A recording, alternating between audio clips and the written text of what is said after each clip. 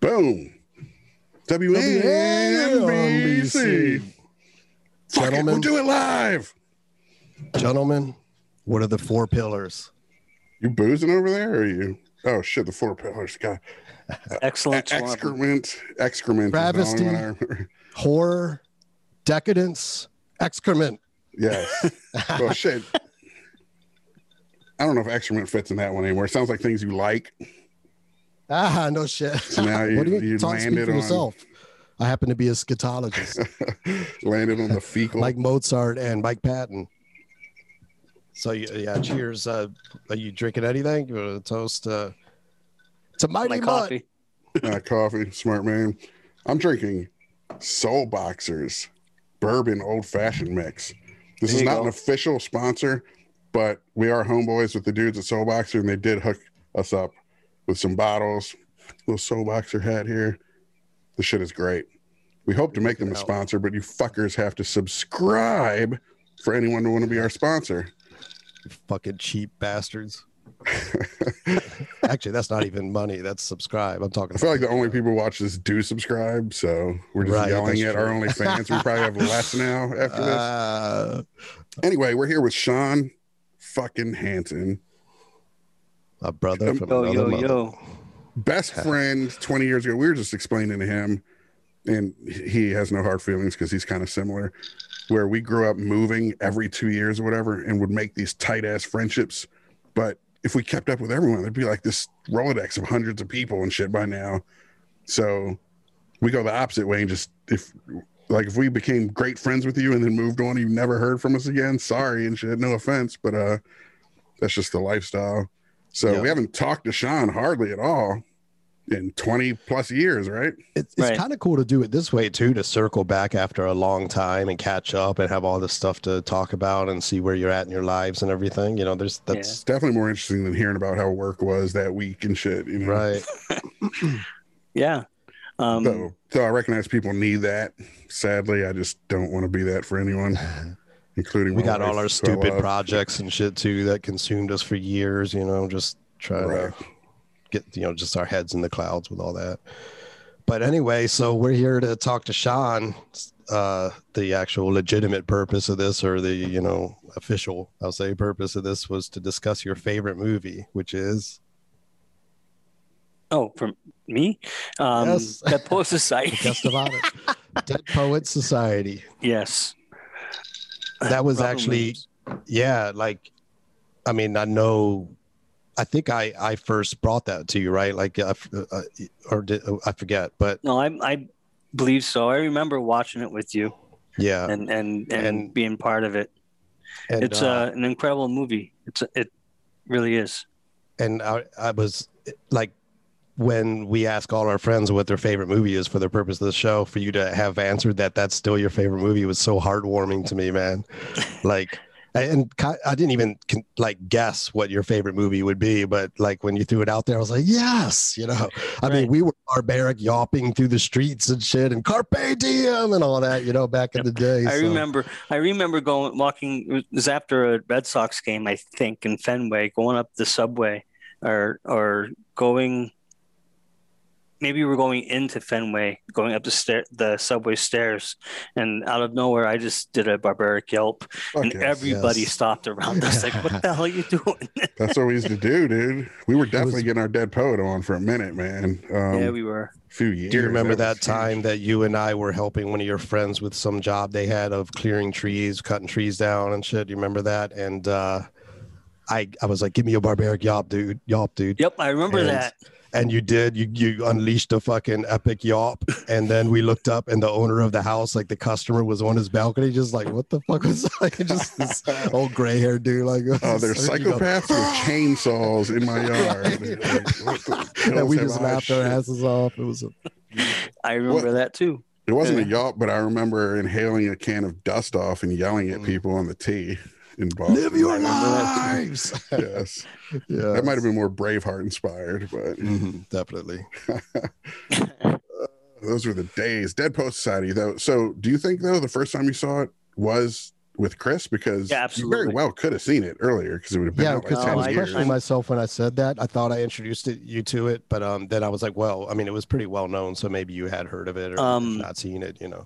I don't see a lot of movies, and that period of time when we were roommates and friends and we were tight, I rewatched a lot of movies.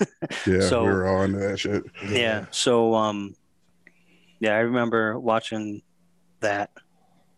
That might partially explain why, after all these years, it's still your favorite movie because you're not a huge movie guy except for that period. So, Yeah. Do you find that the message of it that feels so empowering when you're young, the Carpe Diem, seize the day thing? I don't know about you, but I feel like I totally squandered that shit. And like I should have been watching this movie weekly throughout my life, and maybe I would have made more of my life and shit. I remember when you guys were talking about leaving Greater Boston area and heading west and doing screenwriting, trying to get into the business. You had, this is even before I had my kid and all this stuff. This is way back. 20 years, at least 21 years. Yeah. Probably. And you guys were talking about going west, and I remember Chris inviting me to join you guys and go out there, and I often wonder how things would have been different had I That's a big one. made that difference choice. So yeah, it's been yeah, a lot of stuff has gone on since there were two paths in the wood or two roads in the wood. I forget the exact quote, but it That's like the one less traveled. I took the one less traveled. Yeah, I guess that's what we ended up doing. But yeah, that's exactly the moment you're talking about where you do see two. It's that Good Will Hunting. I got to go see about a girl shit, you know. I got to go see about screenwriting. You made the right choice, trust me. I'm fucking going it on. I don't know. I was gonna say, in Good Will Hunting, I wonder if in Good Will Hunting, if 20 years from then, he's like, fuck, she turned out to be a bitch. God, that chick, What the I got fuck 3 was I kids thinking? with a psycho. Right. Got daddy issues. You knew that from the movie. The girl I was dating at the time, who ended up being my wife and the mother of my child, turned out to be a mega bitch. Right. So yeah, I met her once, I believe. I'm pretty sure it was her. Because you went back to visit once. I went to visit you once, and we remember we met up in this park and stuff. I'm pretty sure. Yeah, that was her. It was. But anyway, not that I have anything more to say. I just remember having met her. But yeah, she was a bitch. Dude. I was like, you can do way better. Dead Poet Society. Did you have any teachers like a Keating growing up, or did your teachers all suck? I feel like all mine were half-assed. I always wish lunch I had pailers. one like that. Yeah. I had a physics teacher junior year that really sparked my interest in just physics and That's awesome. the science of it. Great subject. But other than that, definitely like Carl Sagan territory. Not too many have inspired me. It was kind of just a daily routine of going to school, doing the work, and leaving. I'm not gonna lie. When I watch this movie, I kind of come away sort of wanting to be a teacher. Because I wonder if there's any more important. Like my wife is a teacher who works with deaf and hard of hearing kids in the inner city and shit. And it's, I don't believe in God, but it's fucking God's work, as you would say, you know. And then I do this stupid shit with make 'em ups and right. Like I mean, I guess you're improving the world in some way, but you know, when you make art and everything, of course, but yeah, it doesn't seem as concrete. Some people would say if you make Cactus Jack, you made the world a worse place. Right. That wasn't the intent, but I don't know that I'd want to be a teacher in me neither. 2021. It's impossible to do anything without offending somebody. Stepping on landmines. Well, there are other ways to teach. I mean, even just having these kind of conversations teach, and we're certainly offend. We're certain to offend too, as you know. So. No, yeah, I'm sure. Well, the thing about Keating was in this movie, it proves that even then you couldn't be that kind of teacher. Yeah, that's what's fucked up. That was the message of the movie, exactly. Yeah. Yep.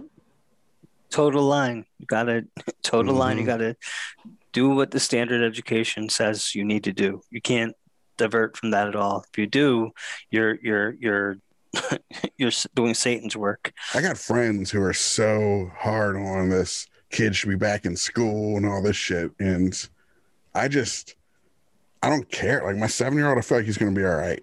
I mean, I got friends with kids a similar age as mine, and they're like, these are crucial years and they need to be socializing. I'm like, I don't know, man. Sometimes I feel like the school system might do more damage than good. Right. And I mean, they didn't experience my fucking,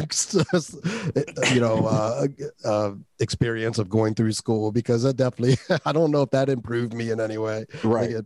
It did more harm than good in many ways. Right. And absolutely. Just depending on what situation you're in, if the bullying situation. Getting socialized sucked. Right. The way I experienced it. Exactly. It's like, yeah, if you're the quarterback who gets the chick, and or right. you're the, we grew you're an introvert. There's no socializing anyway. Well, even just the standardized testing and all. It's just come on, guys, what are we doing? So just like they're soul draining, you know what I mean? To me, like showing up at school the first day and everything. I mean, even the buildings themselves, the types of schools I went to, you see some of these ones like it's like a palace on a hill, some of these schools, but that's not what our experience of school was. It was just like fucking Soviet era, fucking communist looking buildings and shit. You know what I mean? Like all painted like gray and yellow and all just like you want to puke looking at them. That's one great thing in Dead Poets, man. The fucking atmosphere, the romance of the campus and the fall weather and everything. Like I felt like just watching it again, living in scrubby ass Southern California, which the weather's. I miss the East Coast, man. That's the country. But yeah, like it just made me even feel like I was there, just the falling leaves and the crispness in the air. And again, the campus itself in that type of environment is just intoxicating. Right. All right. I told you we had a surprise on this podcast, right? Yeah. Do you have any inkling what it might be? Absolutely not. Jay and I are going to get naked. I don't want to see that. Like old times. No, we got a couple of guests. I'm going to admit right now. Let's see if these guests pop up. We got one on video there. Can you read that title? Artist formerly known as Nawanda. No way. Gail Hansen. Fucking legend. Charlie Dalton, Nawanda, Gail Hansen from the Dead Poets Society. And also on the line, we don't have video for you. Are you only doing voice there, Al? No, I got video. Let's see. All right, we're not seeing. You might have to click a button, start video. Oh, here it is. Yeah, there we go. Check this out. None other than Mr. Meeks, Alalan Ruggiero. Yes. Love you guys. Yeah, absolutely. Dude, legend. Just rewatched the movie, and man, I feel like I've known you guys my whole life. I just watched last week. Yeah, and we don't have the full cast, but just you two are up there in the pantheon of the Keating students for sure. I wanted to be Charlie Dalton, man. I wanted to be fucking Nawanda, and he was the man. Total pin. I think my favorite part during filming was when we were a couple days into it, and Ethan and Bobby were like, "I want to play that role." Yes. I don't want to be this guy. We're wimps. We want to be Charlie. It's funny because they're like the kind of co-leads, you could argue, but you're the role. Right. You got the juice, man. And then you brought the girls to the cave. Meeks was the guy who first said "Carpe diem," seize the day. Yeah. He's the one who actually definition. Yes, you got the line. That's huge, dude. Meeks was super endearing, man. The Carpe I also have Radio Free America, which I'm very proud of. Yes. The thing about Meeks is in the Dead Poets Twitter sphere, he's known as Meeks, the freak between the sheets. Yes. I can see that. It's very true. Totally can, yes. A late bloomer. I have a problem. That Revenge of the Nerds thing. Oh, exactly. Yeah. Jocks think about sports all day. We think about sex. Right. So I love the radio shit with Pitts and yourself, by the way. I don't know if you guys prefer us to call you Al and Gail, or if we say Yeah, the me, characters. Charlie Dalton here, and shit. Do you still go by Nwanda? I would. Oh yeah. My friends and my family call me G. All right, G. Okay. So Oh, you G. feel free to call me G. G man. G dog. Or whatever. You should hear what my wife calls me, but that's not for polite company. I still answer though. Yes. Right. Must be talking to me. I want to ask you guys, one thing we've wondered is that movie had such an impact on so many young men like us when we saw it. The whole Seize the Day, Carpe Diem message resonated hardcore.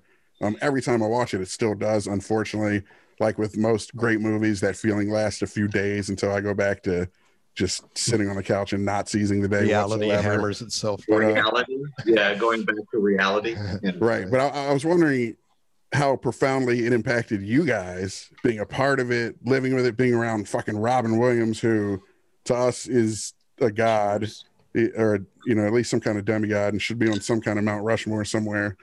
And I tears in my eyes watching the movie this time. Just it's the first time I've watched it since he left us. Yeah. But did any of that have that effect on you? The same effect that the movie had on all of us? Did you feel it tenfold being a part of it, or was it when you make a film, the process sucks all that out of it? Or I don't know.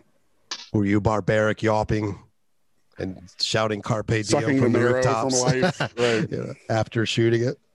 Well, I think we literally were, you know, were doing that as we're filming it. Sure. I mean, I had a profound effect on me. I was in the moment, you know, living those moments with the whole cast, Robin and Gail and everybody. So, yeah, it certainly did. I remember as a 17-year-old pipsqueak being very profound, like just being so so caught up in what was going on, and yeah, and how, you know, profound the script was too. I felt very privileged at that time to be a part of something like that. But, you know, when you're making it, you don't really, I don't think you fully grasp. None of us really knew how popular the film was going to be. Yeah. We knew it was a good script, and we had Robin Williams and Peter Weir. These are all great elements, but it could never be seen. You know, that's just it's reality. It's possible. Right. That's the reality of it. So it's a job. It was a fun job. Had a great, I mean, it was one of the best jobs I've ever done. Have yet to have something that's such an amazing, you know, ensemble of people. You can really feel it, you know. And just being around Gail Hansen, I mean, you just can feel the energy. That's one thing I wanted to ask you, but magnetism coming off of them. We want to hear from him as well, but that character Charlie Dalton, I wonder, was Gail that at all for you guys on set? Were you a bit of a Charlie Dalton, Gail, or was that a stretch for you as an actor? You know, are you more introverted? Well, as a human being, I'm more introverted. I mean, it took me a while to, you know, put my finger on it. But there's this short film called "Who Am I This Time?"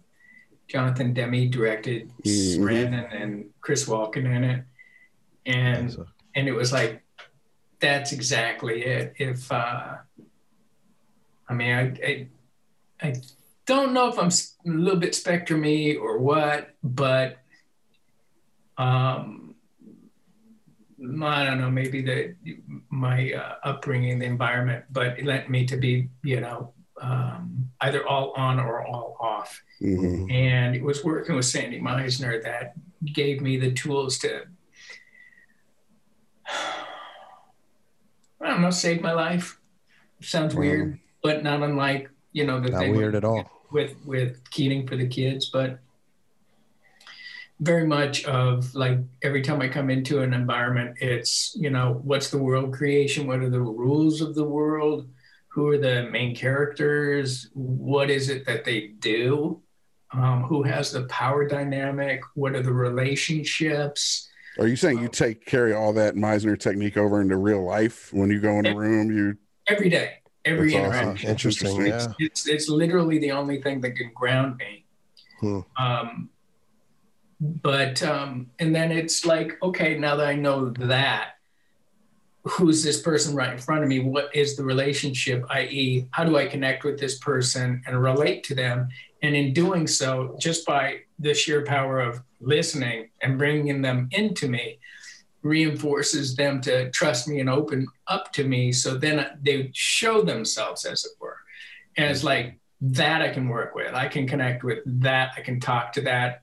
I can connect with it in there. I can bring that into me here. You know, everything else disappears, all the anxiety and all that stuff like that. So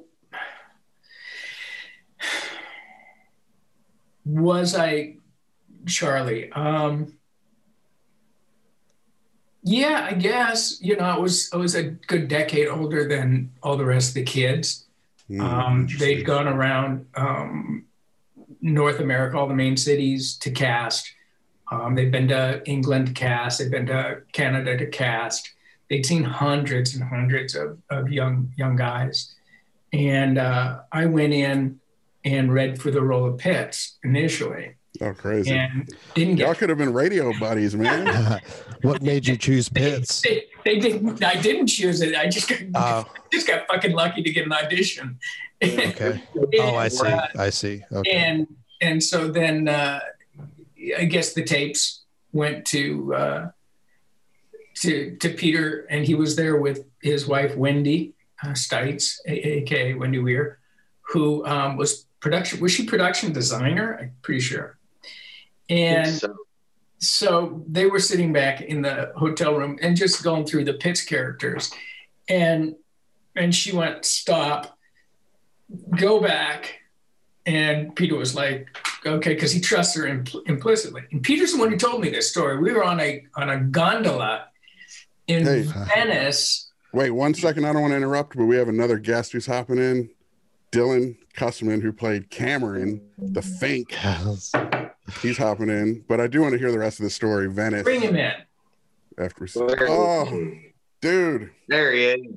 Dylan. Hey, Dylan. Legend. Hey. Another legend joins the club. Yes. Wow. This is amazing. Man, the legend, not another legend. The legend. Yes. Yes. One only Cameron. How you doing? Pivotal. The poet with the toughest job, the hardest role to carry in that film was Dylan, and he did it effortlessly. You were amazing, man. Said it a million times. It's true. You're so beautifully unlikable. No, he's not unlikable though, because great acting. No, I actually found him endearing. Yeah, exactly. And they're all you relate. You can relate to it.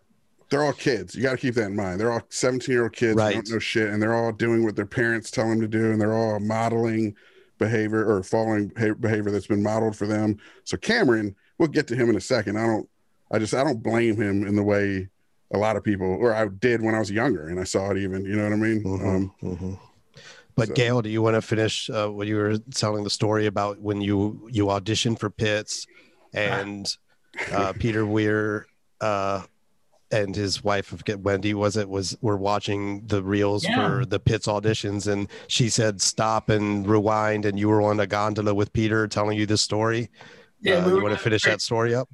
All the boys were in Venice for the Venice Film Festival for a showing of the movie there, and it was already a hit because it'd come out in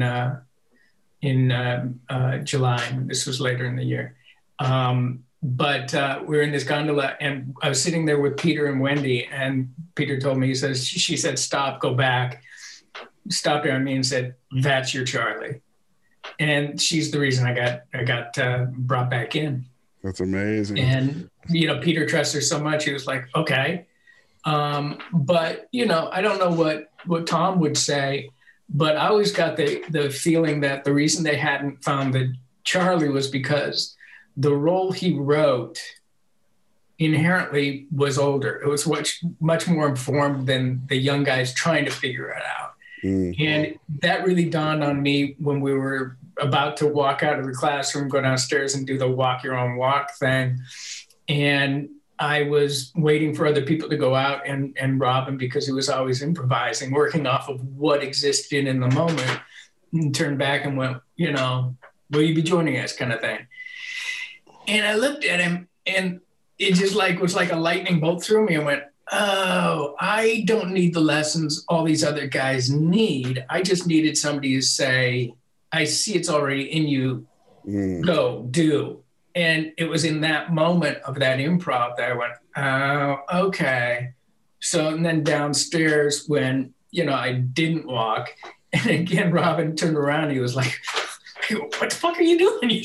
And improvised that. That feels like a movie moment. Oh, awesome. Itself, right? You know, I love that moment, yeah. It was just that day galvanized. Exercising my like, right I don't need the lessons. I just needed the green light, which helped me then figure out the rest of the moments in the film, because it doesn't have a through line like the rest of the guys do. He doesn't have an arc. He just shows up and plays jazz. You know, he just improvs, you know, like Robin did in the moment. Well, he's kind of... Fortunately, he triumphs in every one of those moments, but they don't string together as an arc on the page. Right. And I think that's why a lot of people auditioned for who were wonderful, but it took somebody who's a decade older to play it. At least that's the lie I tell myself. That's interesting. Yeah, makes sense. Charlie Dalton does feel like that R.P. McMurphy to a degree, that Bender who doesn't arc but kind of instigates an arc in others. He's kind of a catalyst character, you know what I mean? But I could see Keating awakening in him that same spirit that was awakened in you by telling you to just be what it is already in you. You know what I mean? That's interesting. Right. Dylan, how did you come to the role of Cameron, Dylan? Did you audition for Cameron, or was it another role, or what? No, I auditioned for Cameron from the beginning, and I auditioned for an iteration of the movie before Peter and Robin had come on, when it was Jeff Canoe and Richard Dreyfuss, I guess, was going to star in it maybe, or something like that. Anyway, so it was 2 years. Liam Neeson was considered at one point or attached. Yeah. Chris Golay was Dustin Hoffman. Yeah, so I was in the audition process, and then the movie stopped, and then I didn't hear anything, and then a year later I heard that Peter Weir had come on board and was looking at some of the people who had auditioned for it previously, and I got brought back in. Wow. That's amazing. Wow. Fortuitous. How do you feel about Cameron as a character? Because he is vilified by I love him. He was right. He was right. You know what? You're right, because the movie. Well, look, no, listen. Yeah, that was the lesson of the movie. Look what all these guys did to Neil. They got destroyed. Killed, oh my God! You guys got Neil killed. Proof positive that Dylan is the hero of his own story. You heard it here, folks. I had a college professor who had an awesome reading of Forrest Gump. That thematically, Forrest Gump is about conform or die. Forrest Gump, sir, yes, sir, conforms, does everything he's told. He's all right. Jenny, who is counterculture and pushes back, gets fucking AIDS and dies, right? So to a degree, that's what you're talking about, is that his character conformed and lived to fight another day and maybe had kids and was successful in life, while Charlie Dalton might have got kicked out of school and Keating got fired and Neil ended up killing himself. I mean, I had the great honor of working with the great Cliff Robertson a couple of years after we made Dead Poets Society. I was in a movie called Wild Hearts Can't Be Broken. And it starred Gabrielle Anwar as this girl, a real life girl who was did diving horses in carnival acts through the 20s and 30s. And she went blind because she landed in the water with her eyes open once, and it busted up her cornea. And she went blind, but she kept diving horses through her life. She was this blind diving horse girl. And they made a movie at Disney about her, and I played this little part, and it was about her and her journey. But Cliff Robertson played the old carny guy who was running the diving horse act. And I'll never forget when they started the EPK with Cliff Robertson sitting in the chair, and they said, "So Cliff, what's this movie about?" And Cliff Robertson said, "Well, it's about this old carny hand. And he's running this carnival, and he finds this girl." And he told the whole story of the movie through the perspective of his character. Because as far as he was concerned, he was the star of the movie. So actors are kind of constrained, I think, in a certain way to telling a story from their character's perspective. I was right. And now Neil is gone. Right. So what is the story to Meeks? That's so hardcore. It kills me. Damn, like, I want to hit you again. survival of the fittest shit, man. The name is Wanda. Fucking no, that is interesting though. Al, I would love to hear what you think. Meeks is what was Meeks's POV of this story? What is the story through the eyes of Meeks? You know, through the eyes of Meeks. I mean, that's the sequel. Another unfortunate last name. Meeks is some workplace shooter years later and shit. Right? Let's do it. No, I do wonder though. Right. And this is for all of you guys. I would love to know where you think your characters ended up as well. Like you can make that part of your thing. Like, do you think? Well, yeah. Where are they today? I mean, we've actually already discussed something like this before. Right. Cool. You know, in my mind, Meeks. If you think about how old the kids or the guys were, Meeks went to Vietnam. Right. A couple of the guys I hadn't considered that. 1959 into the 60s. You know. Mm-hmm. So that's what in my radio. story, He was a radio operator. He very well would have been a radio guy, which would have made him a target and more likely to get killed too. Exactly. Man. You know, his I think he had some sort of affection for gadgetry and electronics, and then maybe he went into the military. Maybe he'd be an officer, military man. Most you likely, know, yep. So he'd have to go to college to be an officer. Yeah. But Right. But he was in prep school for great. college, so that makes me really sad picturing Meeks getting just ventilated in the jungle and dying. Oh man, let's hope not. And shit. He got a But Purple Heart, like man. I kind of like that. Where do you think- That's true. It's poetic, so to speak. Yeah, there's something about that I like. That you know, he kind of reminds me of. Do you ever see More American Graffiti? The guy, No. the Toad, the guy. You've seen American Graffiti? Yes. Yes, of course. Yeah. Okay. So you know, Charles Martin Smith. yes. Thank you. Yep. He winds up in Vietnam Right. in More American Graffiti. You know what I mean? Like that's the correct name. He winds up in Vietnam, and I mean I won't go into what the storyline of More American Graffiti. I mean, all But, these. I guess I kind of check it like.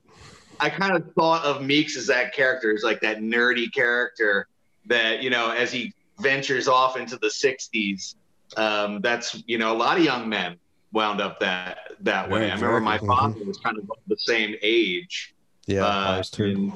And he has a lot of buddies who went off to Vietnam. Some very tragic stories of his friends, that whole generation of young men, a lot of them just decimated, you know, from that war. Those are the kind of men that go to war, Keating students, you know, Right. young men. who- Right. yeah. Oh yeah, all kinds of kids went. All kinds of young men went to the war, to the Vietnam War. You know? I'd be curious to hear what the other guys think their characters ended up, what situations they ended up. Yeah, I just meant young G-Man. men in particular, not Yes. that demographic exactly. But Gail, there's a point in the movie where Neil very early on is talking to you guys about disobeying his dad, and you're kind of telling him to go fuck himself essentially, and he's like, "Oh, easy for you to say, Mr. Future Lawyer, Mr. Future Banker." Right. Yeah. Do you think And he banking had family money? was in Dalton's future? Well, honestly, I mean, because there's a strong Twitter following out there for this thing, and so I've had the opportunity to really mull it over for a long time, and fan fiction, as it were. I think interesting. that homie got kicked out of wealth. Right. We know that. Somebody else. And you know, he ended up at Groton, and You'll be I serving love my that kids Dylan still fries defends on a- Cameron. yeah. It's beautiful. just to finish, went to an Ivy League school, did the 5 deferments in order to stay out of Vietnam. Mhm. Like Meek's family, mine had money, and in order to leg out, not having to go, probably got married, had a couple kids, you know. But before that, had been, you know, part of the beat scene, the folk music scene in Greenwich Village, and Mhm. went And into then- jazz. And then sells out and goes to Wall Street or politics or something. Yeah, absolutely. Ends up, Probably. you know, married with kids. on Cynical Wall Street outcome. because Yeah, Got to somewhat. get the money. Ends up divorced with a new trophy wife.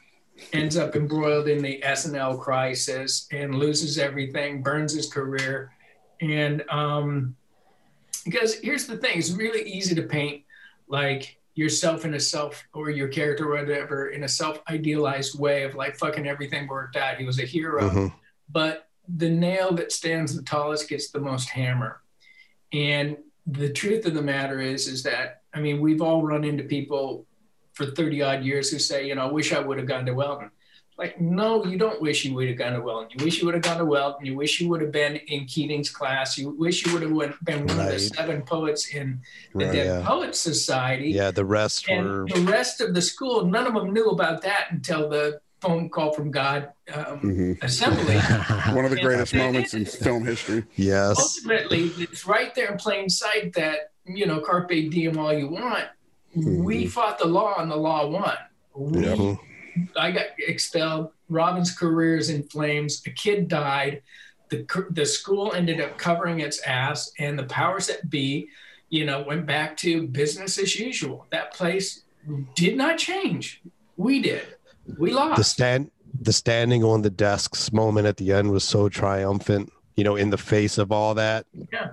But what are the repercussions of it and everything? Yes, like how... I'm sure they all face consequences now. You know, Dylan, the rest of your life. I think Dylan, you had argued, because originally Cameron was supposed to also stand, right? And I had read this, at least, that you had argued to have him not stand because it didn't fit his character, and Weir acquiesced, actually agreed with you that he shouldn't stand. Is that accurate? I didn't insist. I just asked after you suggested on my first meeting with Peter, which is what I feel like might have given me a leg up on getting the role. Peter, he knew I had read the whole script, and he said, "Do you have any questions?" And I had this moment of deliberation of, should I bring up any sort of critical analysis of the script right now, or should I just say, yes, it's great and I'd love to do it? And you seized the day. And I said, I don't think Cameron would stand on the desk. I love it. And he was like, thank you. I agree with you. Thank you very much. And so we went, whoo, you know, and he ended up not only not having Cameron not stand up, half the class isn't standing up. Yep. Because Peter There's a few guys looked there around and he said, guess what? Half of you wouldn't stand up. Yeah. So that's the way it's going to be. And I love the guys. Kind of iconic image at the end of the movie of like, holy shit, not everybody would get up there. Yeah, but you got to love the guys who weren't part of the Dead Poets who did. There's a couple guys that who stand. Those are amazing That's characters badass. to me. You know, Keating got through to them even though they weren't part of this. It's my favorite moment. I mean, it's the reason why it's one of the most iconic images in the movie, because it really is. It's so real. It's not like the way, you know, it would have had a much different effect if everyone had got on their desk. I think that the movie would not have resonated the way that it did. Absolutely. It's the tragedy. It's like the a cross tragedy section of conformity and it's so powerful. It's so strong, and it's so difficult to break. That's the message that really sent. It wouldn't feel like an act of rebellion. Ask today's GOP. I don't know how much time we got left to get into politics, but we can go there if y'all want. Man. The show goes anywhere. Did we just lose? No, we just lost Al. Oh, he's back. Al. Yeah, okay. I want to hear about Sean. You want to hear about me? Yes. And I was going to say, any questions you got, Sean, shoot them out too. But no, I'm just really enjoying listening to all of you guys talking about it. I was brought into this movie. I was introduced to this movie through Chris. I would say 20 years ago. We were roommates in Boston. Wow. A long time ago. And, I had 3 copies of this movie at one point somehow. Yeah, I've owned several copies. I mean, at the same time.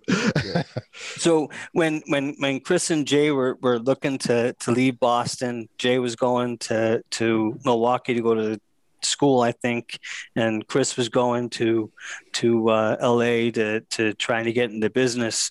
I remember him inviting me to join him, and at the time I didn't have anything really holding me back from doing it, but I chose not to. There was a girl that I was interested in at the time, so I went and did that. So 20 years later, I'm no longer with her. I've got a 17-year-old son, and I'm sitting here talking to you guys. It's pretty awesome. He stayed in Boston to see about a girl instead of leaving, right? he made the right choice trying to get into Hollywood. Were you starting to ask a question, Gail? Like which poet or something did he identify with or something like that? Which one would you have been? I remember you telling me this in the past, but I'm curious what your answer will be now. Good. I would say I'm Neil. Interesting. Interesting. I always was forced as a child, as a young man, because of the parenting, to do things a certain way by my parents, particularly my stepfather. And I've met him a couple times. Right. It's funny though, because I could relate to Todd too. Todd was incredibly bright, but he had no confidence, and I could relate to that. And that's probably why that I really enjoy this movie as much as I do, is because I can relate to so many different characters on so many different levels. So it's really an amazing piece of it. To see, Todd stepping up on his desk at the end, because he truly loved John Keating so much that he absolutely had to do it. It wasn't even a choice for him. Some of the other guys in that group that did stand up, it was more of a choice, but for him it wasn't. And that goes back to the barbaric yelp and John Keating making Todd Anderson get up and recite that poem that Todd had memorized. All these other guys were going up there and they were talking and they were doing their poem, and they were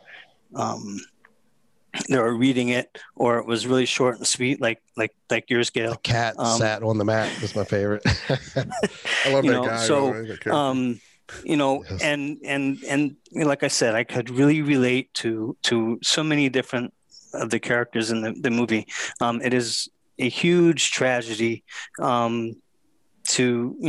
Neil, who wanted so badly to experience different things in his life that his dad wasn't willing to let him do, because I feel like his father didn't experience the things that he wanted. He wanted to be a doctor or whatever, but I don't think that he wanted his son to get into the arts or do things that won't give him an income. And I think that income and status really meant a lot to his dad. Hey guys, did your parents push back on any of you becoming actors? Did any of you share Neil's story, or were they all pretty cool, supportive? Not to cut you off, Sean. Excellent shit, okay. By the way. Love you, dude.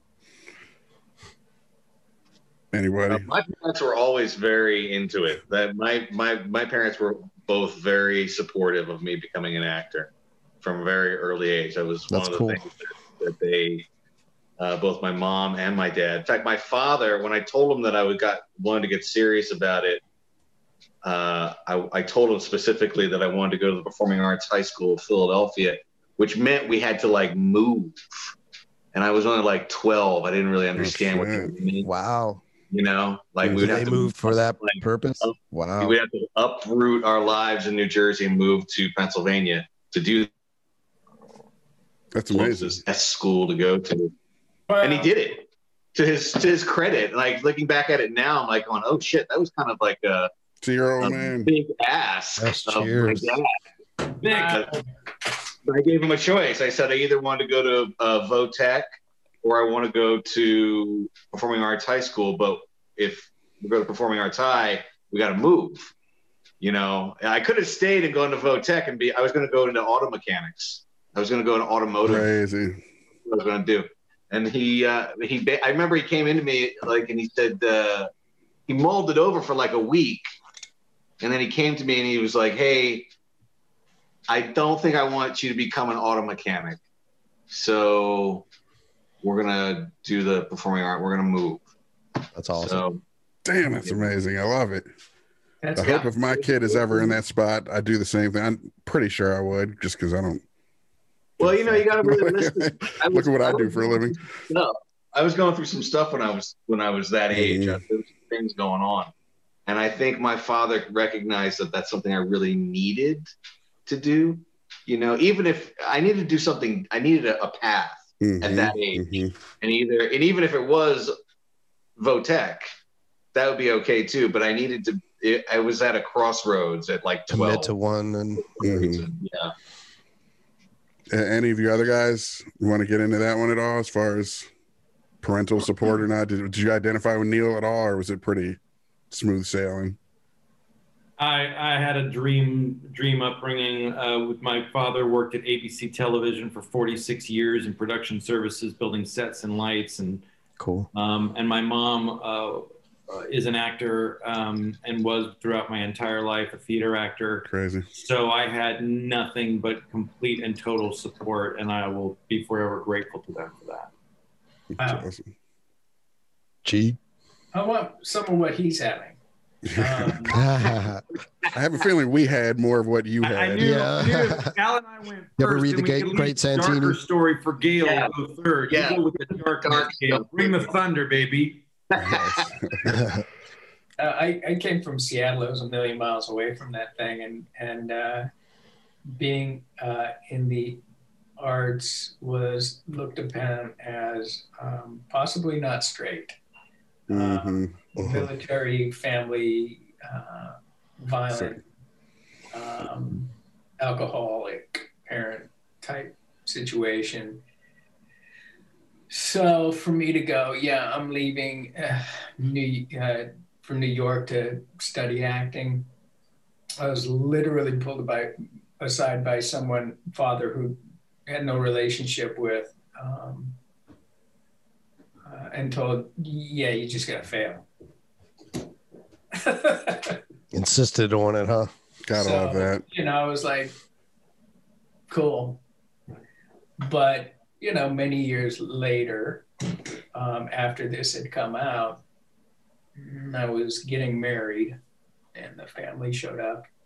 And, my dad was like, I always knew you'd make it. Yeah. Now that you're on the other side. Sure. Right.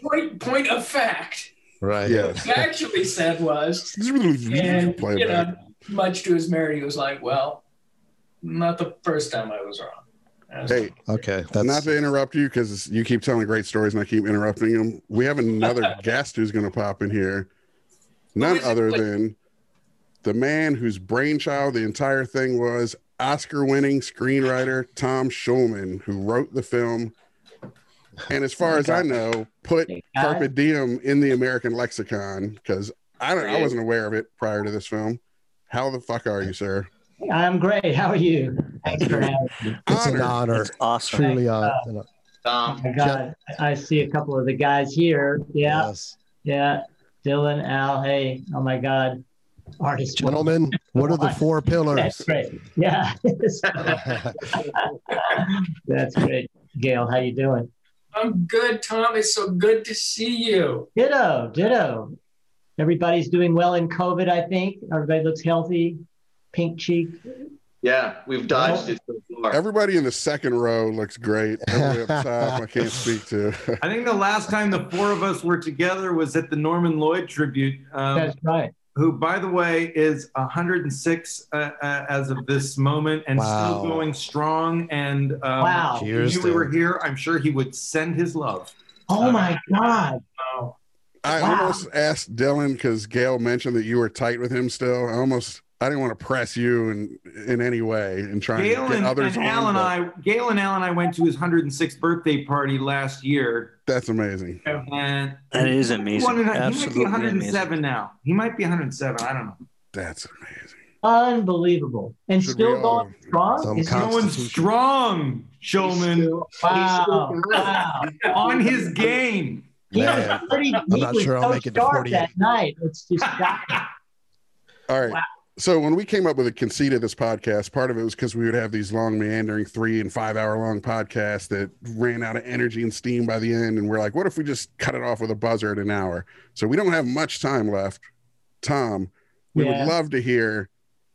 I know this was semi-autobiographical, I've read.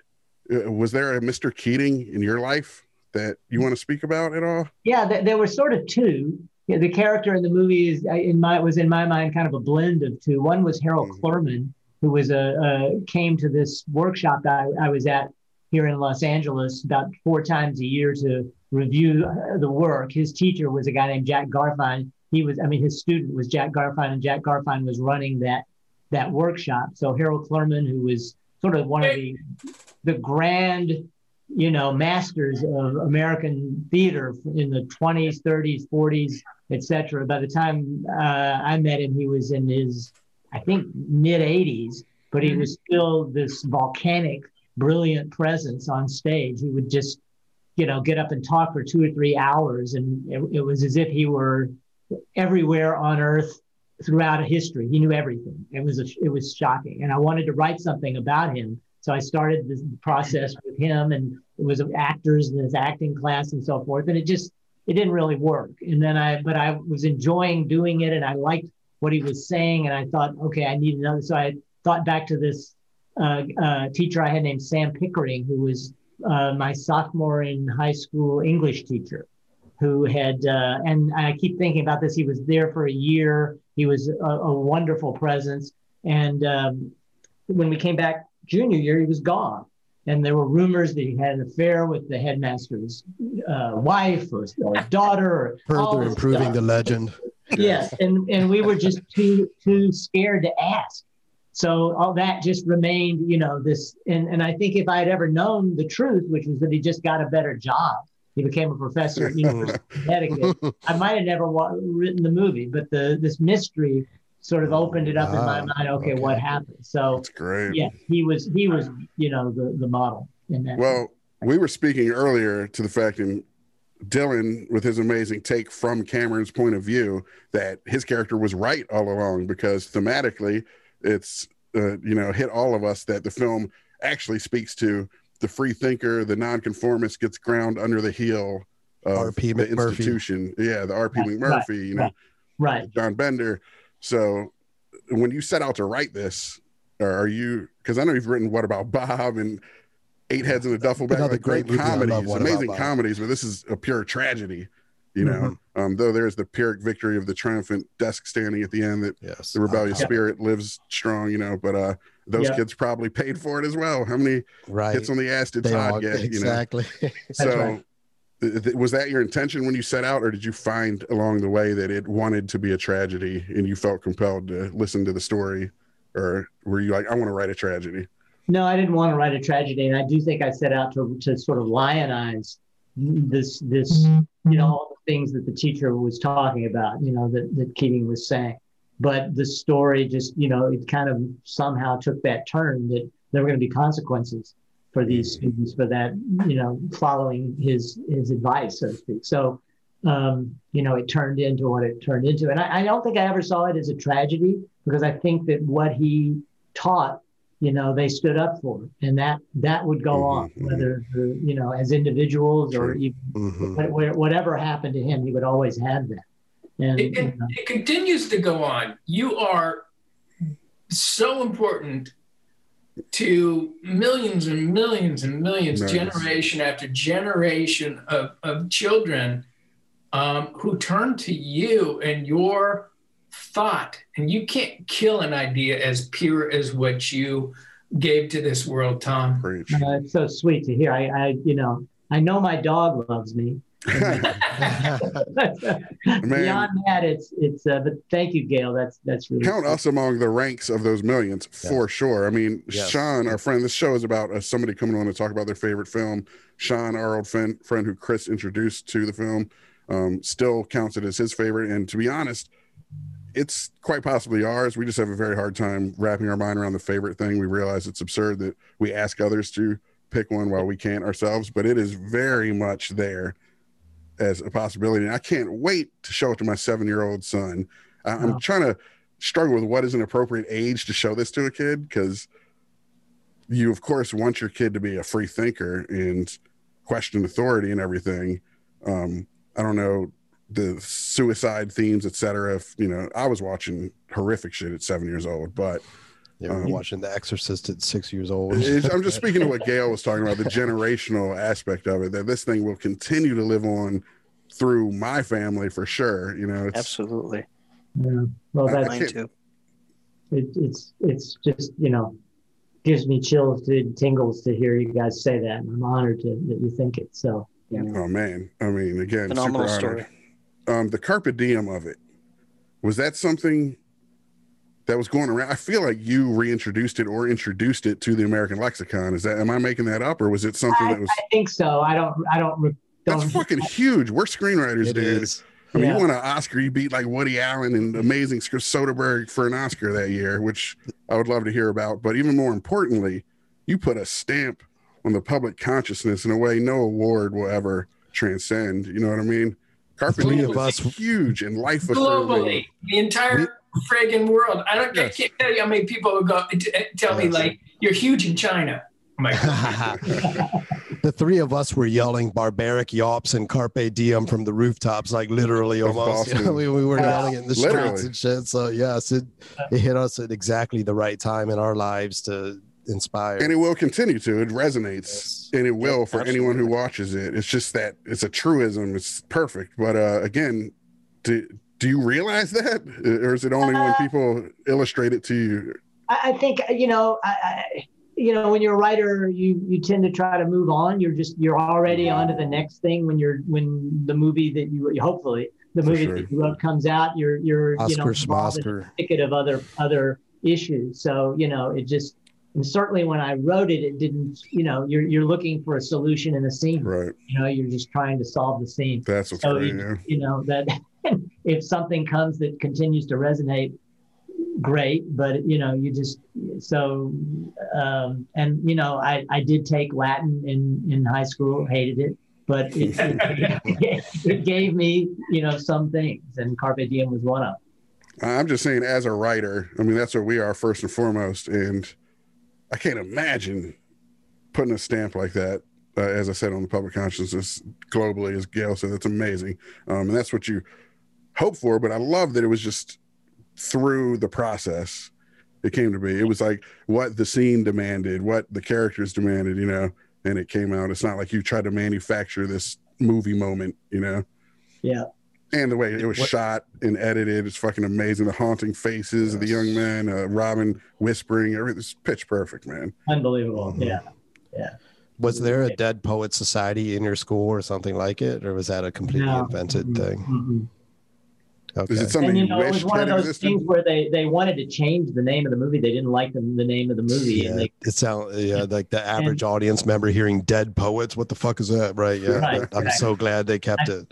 I think they said, you know, it's the 3 worst words that you could put in a movie. all in one. Dead Poet Society. But they and you know, they even had a contest amongst all of the Disney employees in the publicity and distribution department. Everybody had to submit 10 alternative titles. They handed us shit. a big sheaf of alternatives. Do you And on the- remember any of the other ones? Remember what Well, the those only were? one that stood out was the one that the studio mandated was going to be the name of the movie, which was Keating's Way.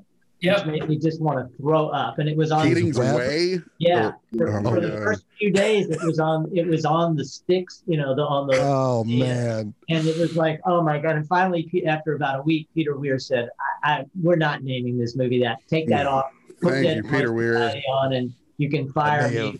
That's it." And but I knew something that no one thought of, which is that if you just change the name of the club that they found to something else, you could name the movie after that. Ah, But I didn't want to lose it at that point, so I no, I it's didn't. perfect, man. Yeah. I'm so They glad did- it didn't stay as it was. I don't know how much time we have. This buzzer is rude, and it is going to be apologies up front, but a little hilarious, I think, to have this amazing Oscar-winning writer we revere get cut off by this buzzer harshly. But do you No. feel throughout your life you've taken your own advice with the Seize the Day, or do you feel? Do you? And can I say one thing? Yes. Can we just seize the day and start something new here called Hard Out Overtime? For sure. We've talked about it plenty. Overtime with Yeah. If you guys want to stick around As for long as longer, y'all I'm want to down. stick around, we will be here for Special days. case. Like, Yes. I will sincerely apologize when I have to cut out at 7:30 sharp. I will sincerely apologize now. oh, I have a No 9 Yeah, worries at all. wow. 9-year-old. You got one. Look Oh at my this. God, Gail, Oh, that's shit. great. Nice. That's great. Yeah. I'm more than willing to break tradition. I mean, in the spirit of Mr. Keating, fuck our own self-imposed rules, and exactly. You know what I mean? Yes. And anyone, don't feel any pressure. Anytime you want to drop out, feel free. But if you do have to drop out early, if you got anything you want to throw in as far as, Well, I just wanted to say, in terms of asking, Tom about, what did it feel like to introduce, something to the American lexicon, to the cinema lexicon? I think it's important just to mention that we didn't set out to make an iconic film. And I don't think he set out to write one either. We set out to tell a good story. And much like Gale saying, his dad saying, I knew you were going to make it after Gale had made it. Mm-hmm. In retrospect, it's always easier to be like, oh man, you went out and you made this really important movie. There was an actor who auditioned for a role in this film, who auditioned for Gale's part, as a matter of fact, who was dropped from consideration, I heard, because he approached Peter during the audition process and said, Peter, I want to play this part because this is going to be an important film. And Peter went, I cannot work with you, unfortunately. Too much pressure. Hey, man, that's an amazing lesson. I love that. Yes. An important film. No, I want to know who that was. Who was that? I don't know who it was either. But we didn't set out to make an important film. We set out to tell a good story. You know what I mean? That was Tom Cruise's. That's beautiful. But yeah, I'm not sure if this. I know that Sam Rockwell had your part for a minute. Seriously? He would have been amazing. Yeah, he would have been amazing. But Gale, I'm glad it was Gale, but no one. I'm having Sam Rockwell. I worked with Sam on Law and Order, and he told me the story. Is that right? Wow. I don't know what's that? I'm sorry. Say it, guys. He told you the story. Did he tell you the story about saying it was going to be an important film? No. That he had been cast in the film. He wasn't the guy. You're not outing him as the guy. I don't think that's true for one reason. Peter was so collaborative that every day he would sit. The casting mostly took place in New York. Casting director was in New York, so they made tapes of everybody and sent it out here. And Peter, every night he would go home with the tapes. And then or back to his hotel room with the tapes, and then give them to me in the morning, and I would look at them. And in the afternoon, we'd talk about them. And we always picked the same people, and that was it. Wow. That person got we looked at you guys. It was uncanny, really. But we would say, okay, who's going to be Nuwanda? Who's going to be Cameron? Who's going to be Neil? Who's going to be whatever? And it was just like, oh, I think it's number 4. And he went, I like number 4. That was it. So I don't remember, maybe Sam Rockwell, but I think we got it. We just picked who Peter was the one picking, but we just always. We had to say, yeah. Chris and I have this game we love to play, especially when we do movie reviews and talk about film on this podcast, of dream casting. And it's something we're pretty good at when we dream cast our own projects and stuff. And, I can't imagine another cast. Now, a lot of you guys were young unknowns and everything, but it is one of the most perfectly cast films I've ever seen. And Robin being a part of that, Dylan, I think, mentioned earlier, right, that it was Richard Dreyfuss, or was that one of you guys mentioned? It might have been Al. I thought it was Dylan. That Richard Dreyfuss at one point was supposed to play Keating. Tom, you obviously would have been there through the whole development process. Were there other names that came and went? And I read Liam Neeson, Dustin Hoffman. There were a couple. Well, there was a director before Peter, and actually 2 if you count Dustin Hoffman, and so possibly to direct too, right? Yeah. He was attached to direct and star for maybe 4 to 5 months, and after the first production, they actually shot one day of the movie in Georgia. But Robin, who had been wouldn't say no, but wouldn't say yes, the studio was convinced he was going to show up and be in the movie because he did like the script, but he didn't show up the first day, so they canceled the production. Crazy. And the director had them. They were ordered to burn the sets and come home. So the director had the cameraman go down to one of the kilns where they burned the sets and shot that. And I got a call from Disney saying, we don't know why, but we have dailies. You want us to come see the daily? So I went to the daily the next day, and it was the burning of the set. Like some ritualistic sacrifice. Please tell me those tapes are in a storage unit somewhere in Cerritos or some shit. Yeah. It was his comment on, the whole notion that it had been canceled. So he was given 10 days to go out and set up the movie at another studio, but only with actors that he had been pushing other than Robin, who were Alec Baldwin and Liam Neeson, those two. And I made the rounds with him, and we went to the other studio heads, and they looked at, they had read the script, and they looked at the audition tapes, and they just went, these guys, they were no names at the time. They did not have. So that was that. So Disney got the movie back, and they immediately picked Dustin to star and direct. And then when Dustin essentially refused to start on a certain date because he was going to be wrapping up Rain Man and wanted extra time, the studio gave him an ultimatum: you either start shooting November 1st or whatever, or you're out. And he didn't believe it, and they were good for their word. And they called me the day he was supposed to be out. They gave him till noon on a Tuesday, and at 12:01 they called me and said Dustin's out and Peter Weir's in. What a business that! Yeah. I mean, imagine they were talking to Peter Weir. Was Richard Dreyfuss just a myth, Tom? Is that a myth? Yeah, he was not. I don't remember him. Oh, okay. Yeah, and at that point, Robin was back in. So, 8 months. Respect to all the guys mentioned, but Robin was. I mean, I can't imagine anyone else bringing the same package of mischievous, rebellious, yet compassionate, yet empowering and inspiring. I mean, humanity, the charisma, all of it. It's insane. I don't know if the movie works with those other guys as much as I love all of them as actors. I don't know if it works in the same way, for sure. The dude was such a huge presence, and yet so incredibly humble and generous. Yeah. The way he worked to set every one of us up prior about to to cry, fuckers. I know, me too. I'm feeling the tears coming on. He would tee it up, and then he'd just step back and let you do it. The whole thing was, Tom, Peter, Robin, it's exactly the way it felt. It was like, I remember it like it was yesterday. What a gift. That's amazing. What films had he come off of? Had he done the fish? What's that?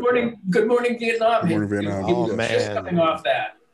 I mean, that was huge for me too. Yeah. So he was stepping up though from early on with Mork and Popeye up to Garp, where it's starting to get more dramatic, and then eventually moving into that territory, and then into even more dramatic stuff like Awakenings, and where there's not even a hint of humor or anything really in his performance. But he had just done a movie for PBS called Seize the Day. In black I remember that film. Black and white. Yeah, where he plays an insurance salesman who does anything but. Very dramatic. Yeah. Very dramatic film. Yeah. I mean, a Juilliard talent and everything. Everybody knows it. Yeah. Comedians often make great dramatic actors. Those instincts. Yes. That scene in Good Will Hunting on the bench. Yeah. Yeah. There's so much pain in comedy. Yes, exactly. That's right. What were you saying, Dylan? I feel like you got good friends with Christopher Reeve in school. They were roomies. Like buddies, like best friends from what I read. Yeah, which is an amazing story as well. Yeah. God damn. Yeah, the night the movie premiered, I was in New York. Some of you guys were there, I think. Christopher was there. Robin was there. And we were all at some little restaurant. At one point, Christopher said, let's just go out and sneak in the back of the theaters around here where it's playing and see how it's doing. And Robin said, I don't want to do that. And Christopher said, no, there won't be anybody there. They won't see you. You won't recognize us. It'll just be dark. Let's do it. And Robin's going, no. And I said, well, I'll do it with you. So we walked around to all of these theaters. I didn't know New York very well then, but he knew all the theaters where it was playing. And we went to one and the other and sat in the back and, listened. And one time we walked in at the very end, and the audience actually stood up when the boys got on their desks and gave the movie a standing ovation. Oh my God. And Chris, I looked at Chris and he was just covered in tears. I said, are you okay? He said, I'm so happy for Robin. I'm so happy for Robin. And, they were just so close. It was so guys. Well, I was going to say, it's interesting. Story. Yes, that's You amazing. hung out with Christopher Reeve in New York. I'm sure he wouldn't even remember me. I mean, I was just tagging along with him in the night of New York, you know, in the night. And knowing how much it meant to Robin and knowing you were the writer of it, I'm sure he did. But I feel like from what I've read too about their relationship, that Reeve was probably kind of a Keating to Robin as far as helping him or come Neil out of his Perry shell, to his whole, and you know, exactly. That Robin would have been more of the Todd to a degree, or the Neil who wanted to perform, but a kind of an amalgamation maybe of Todd and Neil. And that Christopher Reeve was instrumental in helping him learn to socialize more and put himself forth more. You know what I mean? Yeah. That sounds like they had a super special relationship. Yeah, that's probably right. Gentlemen, I must go. Tom, miss you. Love you, sir. Ditto, Dylan. Al, I love you guys so much. Thank you very much, Chris, Sean, and Hard Out. Thank you very much. And thank you so much. Thank you. Bye, Dylan. It's a pleasure, Dylan. man. Great to see you. Honor, man. Thank you. Yeah. Come back anytime. Thank you. And that goes for any of you guys. If you ever want to come back and talk about your favorite movie, that would be fucking awesome. I would love to know what each of your favorite movies are and have discussion. Actually, if we're doing overtime, we can get into some of that now. I mean, I'm just glad Dylan's gone. I never liked him anyway. I mean, Cameron, fuck that guy. He wasn't even acting. He's just a dick. He's a total Cameron apologist. I love it. How much like Cameron was he? Let's talk about him behind his back for a second. How much like a Cameron was he, or was he completely different? And he's the guy who's, you know, smoking behind in the boys' room or whatever type shit, you know, on set. He was my roommate, quote unquote, in the film. So I embraced Bobby, Ethan, Al, and Jamie in that order because that was the hierarchy of the character as written. And with Dylan, I mostly avoided him, you know, and cultivated, if not conjured, a certain amount of antagonism towards him. And still do to this day. To the point where one of the guys, I forget which, I mean, I think I know, who told me, he said, no, he's a really good guy. He's incredibly smart. And I was like, I don't want to know. I don't want to like him. There's some method acting for you. I love that towards Dylan at first. Towards the end of the shoot, I think we let a lot of that go. But at first, I remember where it's like he was part of the main cast, but he was a little outside the group. Yeah. Maybe that worked for his process as well. I don't know, but maybe. Yeah, I hope it did.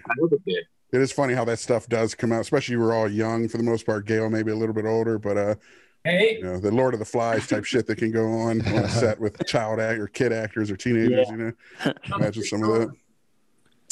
Speaking of set, Tom, were you on set?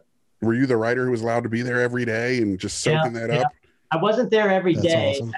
Peter bizarrely, when we met, he said to me, "How come you're not directing this thing?" I'm like, "Are you kidding me? I mean, you know, this is a miracle. This is getting made for one thing, and secondly, you know, you're Peter Weir.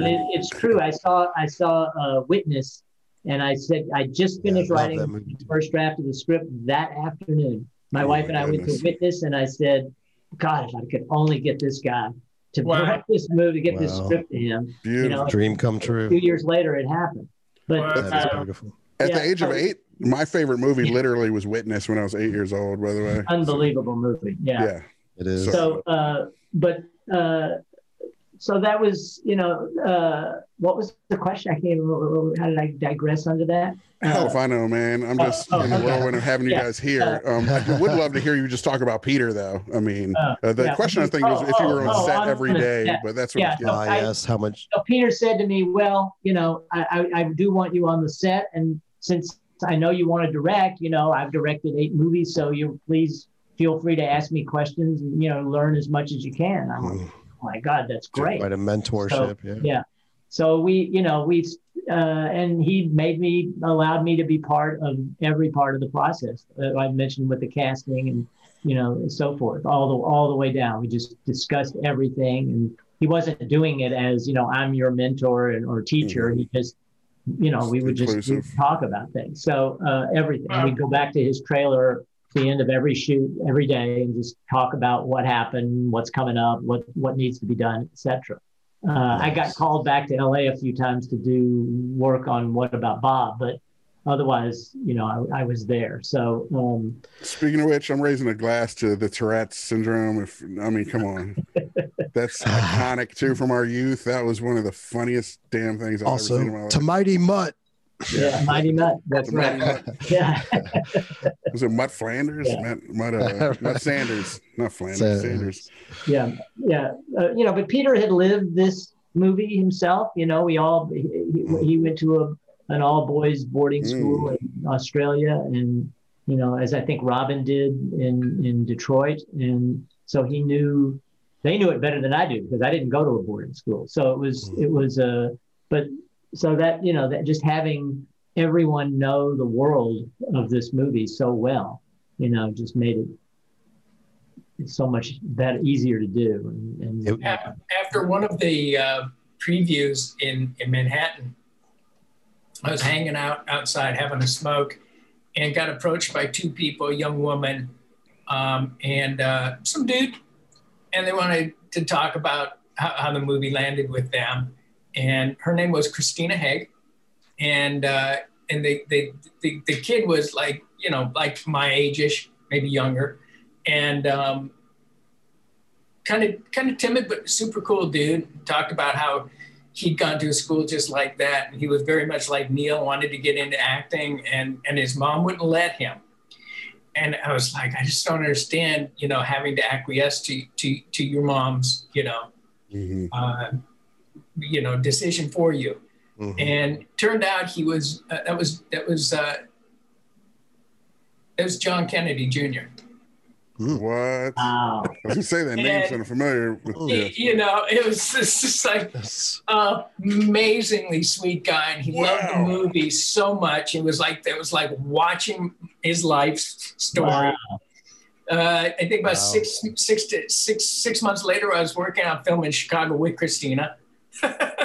Small world. Small world. But you changed his life as well. I mean, the guy was just choked up talking about how you captured his life, Tom. Have you ever heard that before, Tom? No, I haven't. The Kennedy name rings a bell, but I can't. Well, and to think you had it bad with Kurtwood Smith as your dad or whatever, but to have that Kennedy legacy hanging over your head, Jesus Christ. Right. Sweet guy, totally unassuming. That's brutal. I didn't know it was him until afterwards. So, as somebody walked up to me and said, you were talking to us. I was like, no. Wow. Nice. That's great. I've never heard that. Yeah. John Jr., John. That's stupendous. My favorite memory on set with Tom is literally my favorite thing was because I was like a struggling nobody in Manhattan, waiting tables and auditioning. I stayed with Sandy. Sandy was friends with Harold Clurman. Harold Clurman was on my list of people to study with that I never got to before he passed away, unfortunately. So it's like a triumvirate. You worked with Harold. Robin worked with Hausman, and I got to work with Sandy. Wow. Yeah. And but we were on set early on, and Tom was being super sweet, and is like, so what was your last job?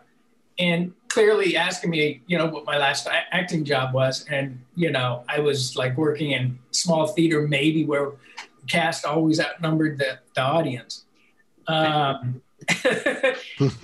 I was like, oh, I was working in a restaurant. And he was like, oh, like, why is this guy an actor and not in catering? To look like, wait, what? We're trusting you with what? And he was like, which one? And I said, some steakhouse. And he was like, stopped. And he just kind of like went, and you called across the set. You went, Stephen, to Stephen Haft. Stephen, every place is like E of Hutton quiet. And Steve was like, what? It's like, you hired the funny waiter. Evidently, I waited on you guys. That's amazing. I don't remember any of that. True story. I was mortified. That's so like, you hired you the gotta janitor. love that. You gotta love that for one guy he's mortified and the other doesn't even remember it. Yes. Like that doesn't know what it is. Talk about POV standing on the desk and one guy's a worm. the stakes just went up that day. I was like, better come through. God damn, you can't buy these stories. This is amazing, fellas. This is a gold To mine. this day, you hired the funny waiter. Oh, I love you. If any of you have any just anecdotes you want to throw out, funny stories that strike you, that would be amazing. I will say, I want to say something about the standing on the desk and the perspective thing. Watching this film again for the first time in a while since I've had cancer, had a kid, lots of shit changed. I watched it so many times as a young, impressionable man where the Carpe Diem really hit me like Zeus' Thunderbolt or something. But years later to watch it, it struck me so much more now that it really is a story of parenthood. It's not that Wellman or Hellman, the Institute itself, was necessarily the negative. They would not have stopped Neil from acting or having that extra elective. It was his father and the pressure that the family put on him. So it hit me as a dad in a whole different way. And I was wondering, and another thing too, just there's a real melancholy when I watch any film about young people with so much potential in their whole lives ahead of them. I'm 43 now, which isn't super old, but still, I feel like that youthful potential is kind of, that ship has sailed and shit to a degree. And I feel, as I said earlier in this podcast before some of you joined, that I feel like I haven't seized the day as I should. I just want to know when the last time you guys watched the film was, and if you've watched it in different ways, or if you feel any of that melancholy about lost youth. And I don't know, is that something worth exploring? Al, we haven't heard much from you. I'm not trying to put people on the spot. Al, you're up on this one. Like, when's the last time you watched the movie? I feel the melancholy of a lost youth every day. Right. But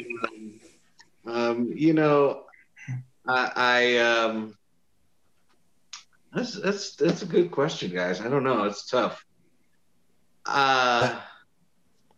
What?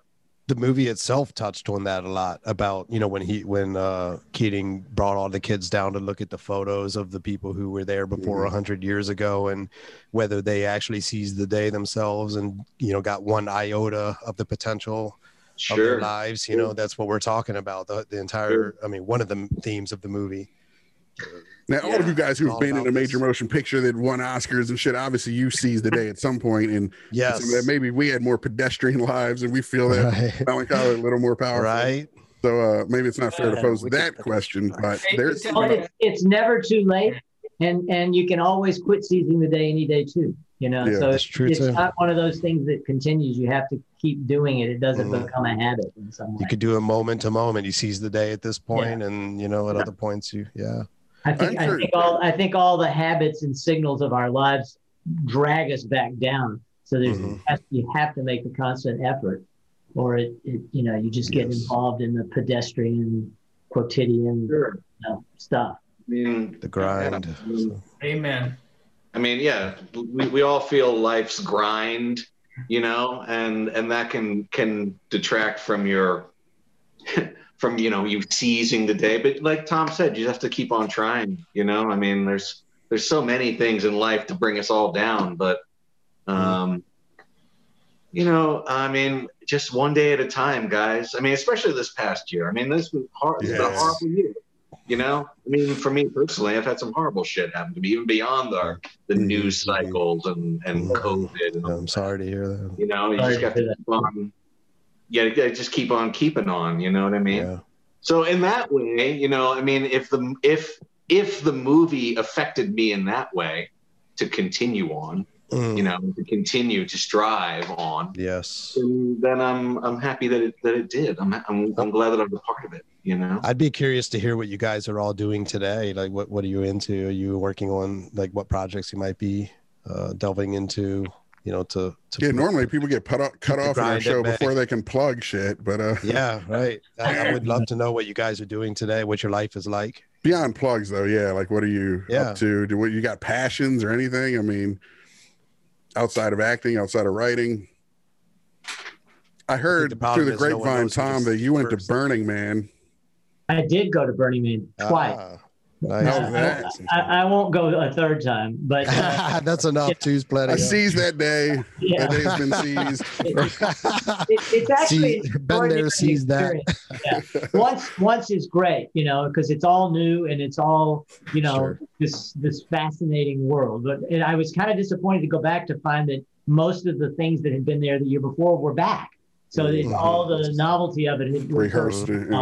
Yeah. They do have some amazing art out on this area they call the Playa, which is this giant flat desert thing, and you bike around out there and look at this stuff, and they have just incredible both conceptually and in terms of craft, amazing things. But maybe do shrooms the third time.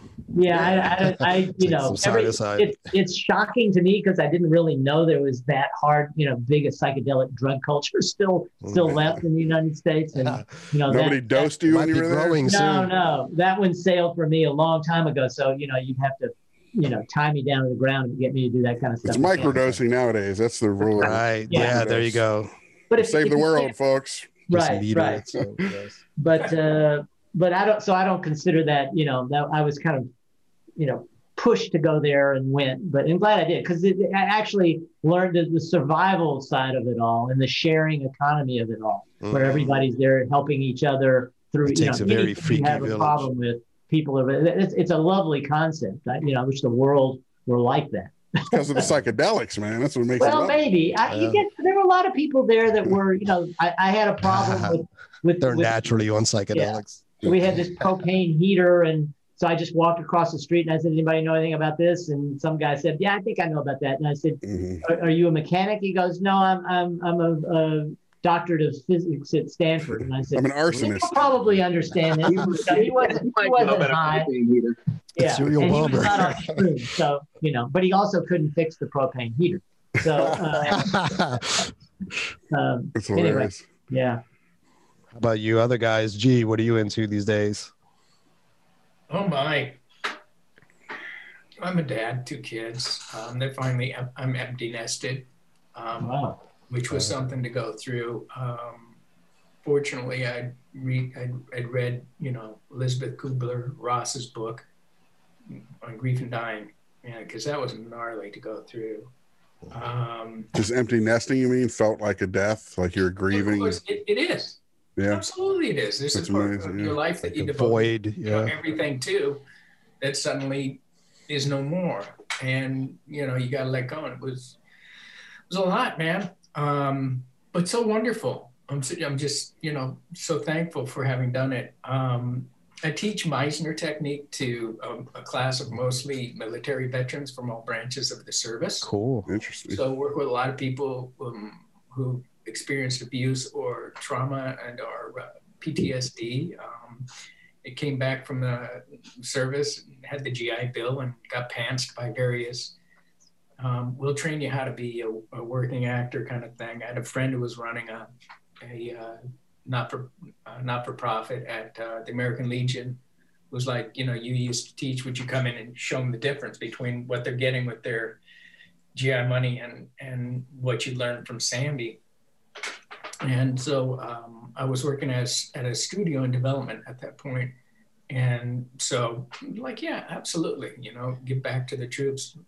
Sounded great. Mm-hmm. We're supposed to have maybe like 10, 15 people over 3 hours. It ended up being about 45 people. And one night they split into another night of about the same amount of people. And both nights went around 6 hours because I'm a big believer that everybody works every class. You shouldn't have to wait, another week, let alone another month to be able to learn to grow, which is very much in keeping with Harold Klerman, Sandy Meisner, Stella, and theater. This is where we all come from.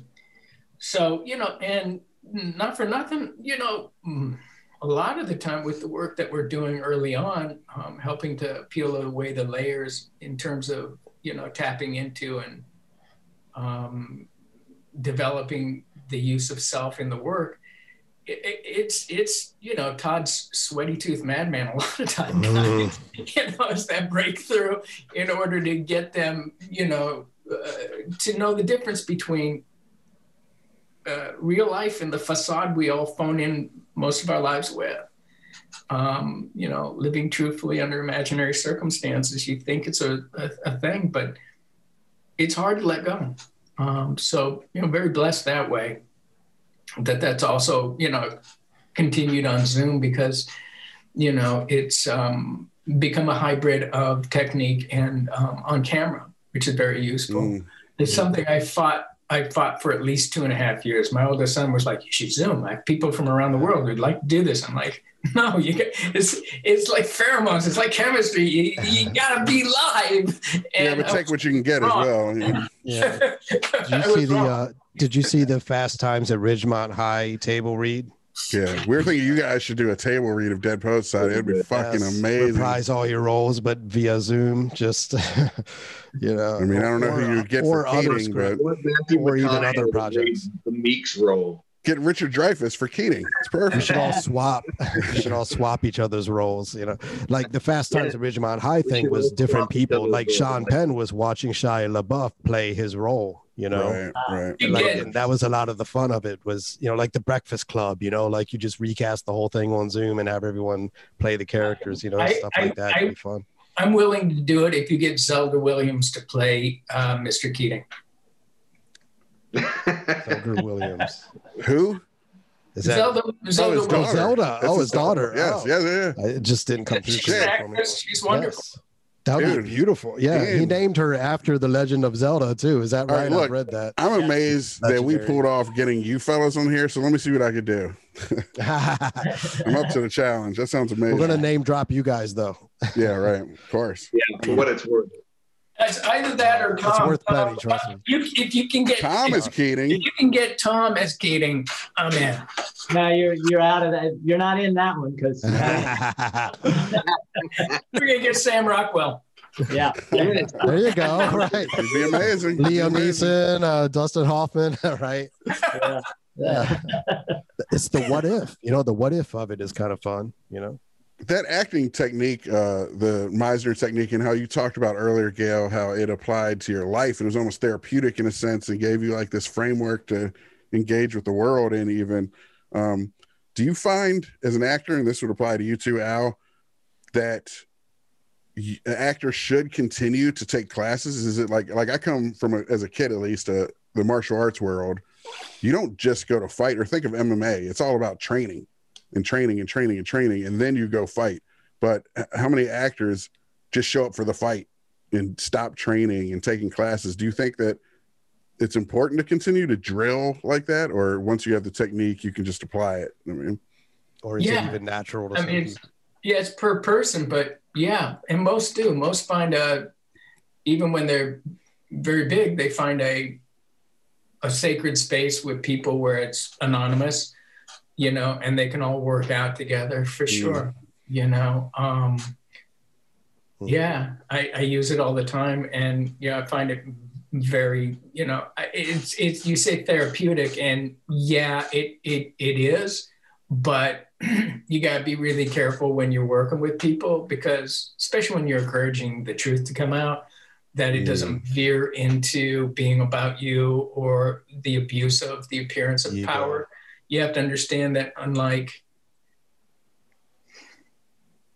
you can be in a position of authority and not be the authority. You're just a guide. I work at it more like I'm a Sherpa. I'm gonna put that on a T-shirt and sell it in a merch shop or something. That's great, dude. I've been up and down the mountain a few times with the work with a bunch of people, and so I know the various things they're going to get hung up on. But ultimately, the journey is their own and the summit is their view. I just try to get them there so that they can own it. It's the way Sandy taught, which was not towards dependency on the person guiding you, but towards self-reliance, which very much I think fits in with Tom's philosophy in Dead Poets. Yeah. Amazing. Everything comes back to you, Tom. Yeah, I am the. Hey, it all starts with the writer, man. We're writers. We bow down for sure. Actually, I want to speak to the writing, if you don't mind, for a second, Tom. Sure. As far as we've got buddies. We got a buddy who's doing a podcast. He kind of broke in as a writer years ago, had an option and management, etc., and then took years away, and now he's doing a little podcast where he's back. trying to break in. He's interviewing all these writers. And I wonder for you, if you want to talk at all about process, are you more of a procrastinator, let it gesticulate and percolate, which I find myself to be, and then show up on game day or in crunch time and slay it?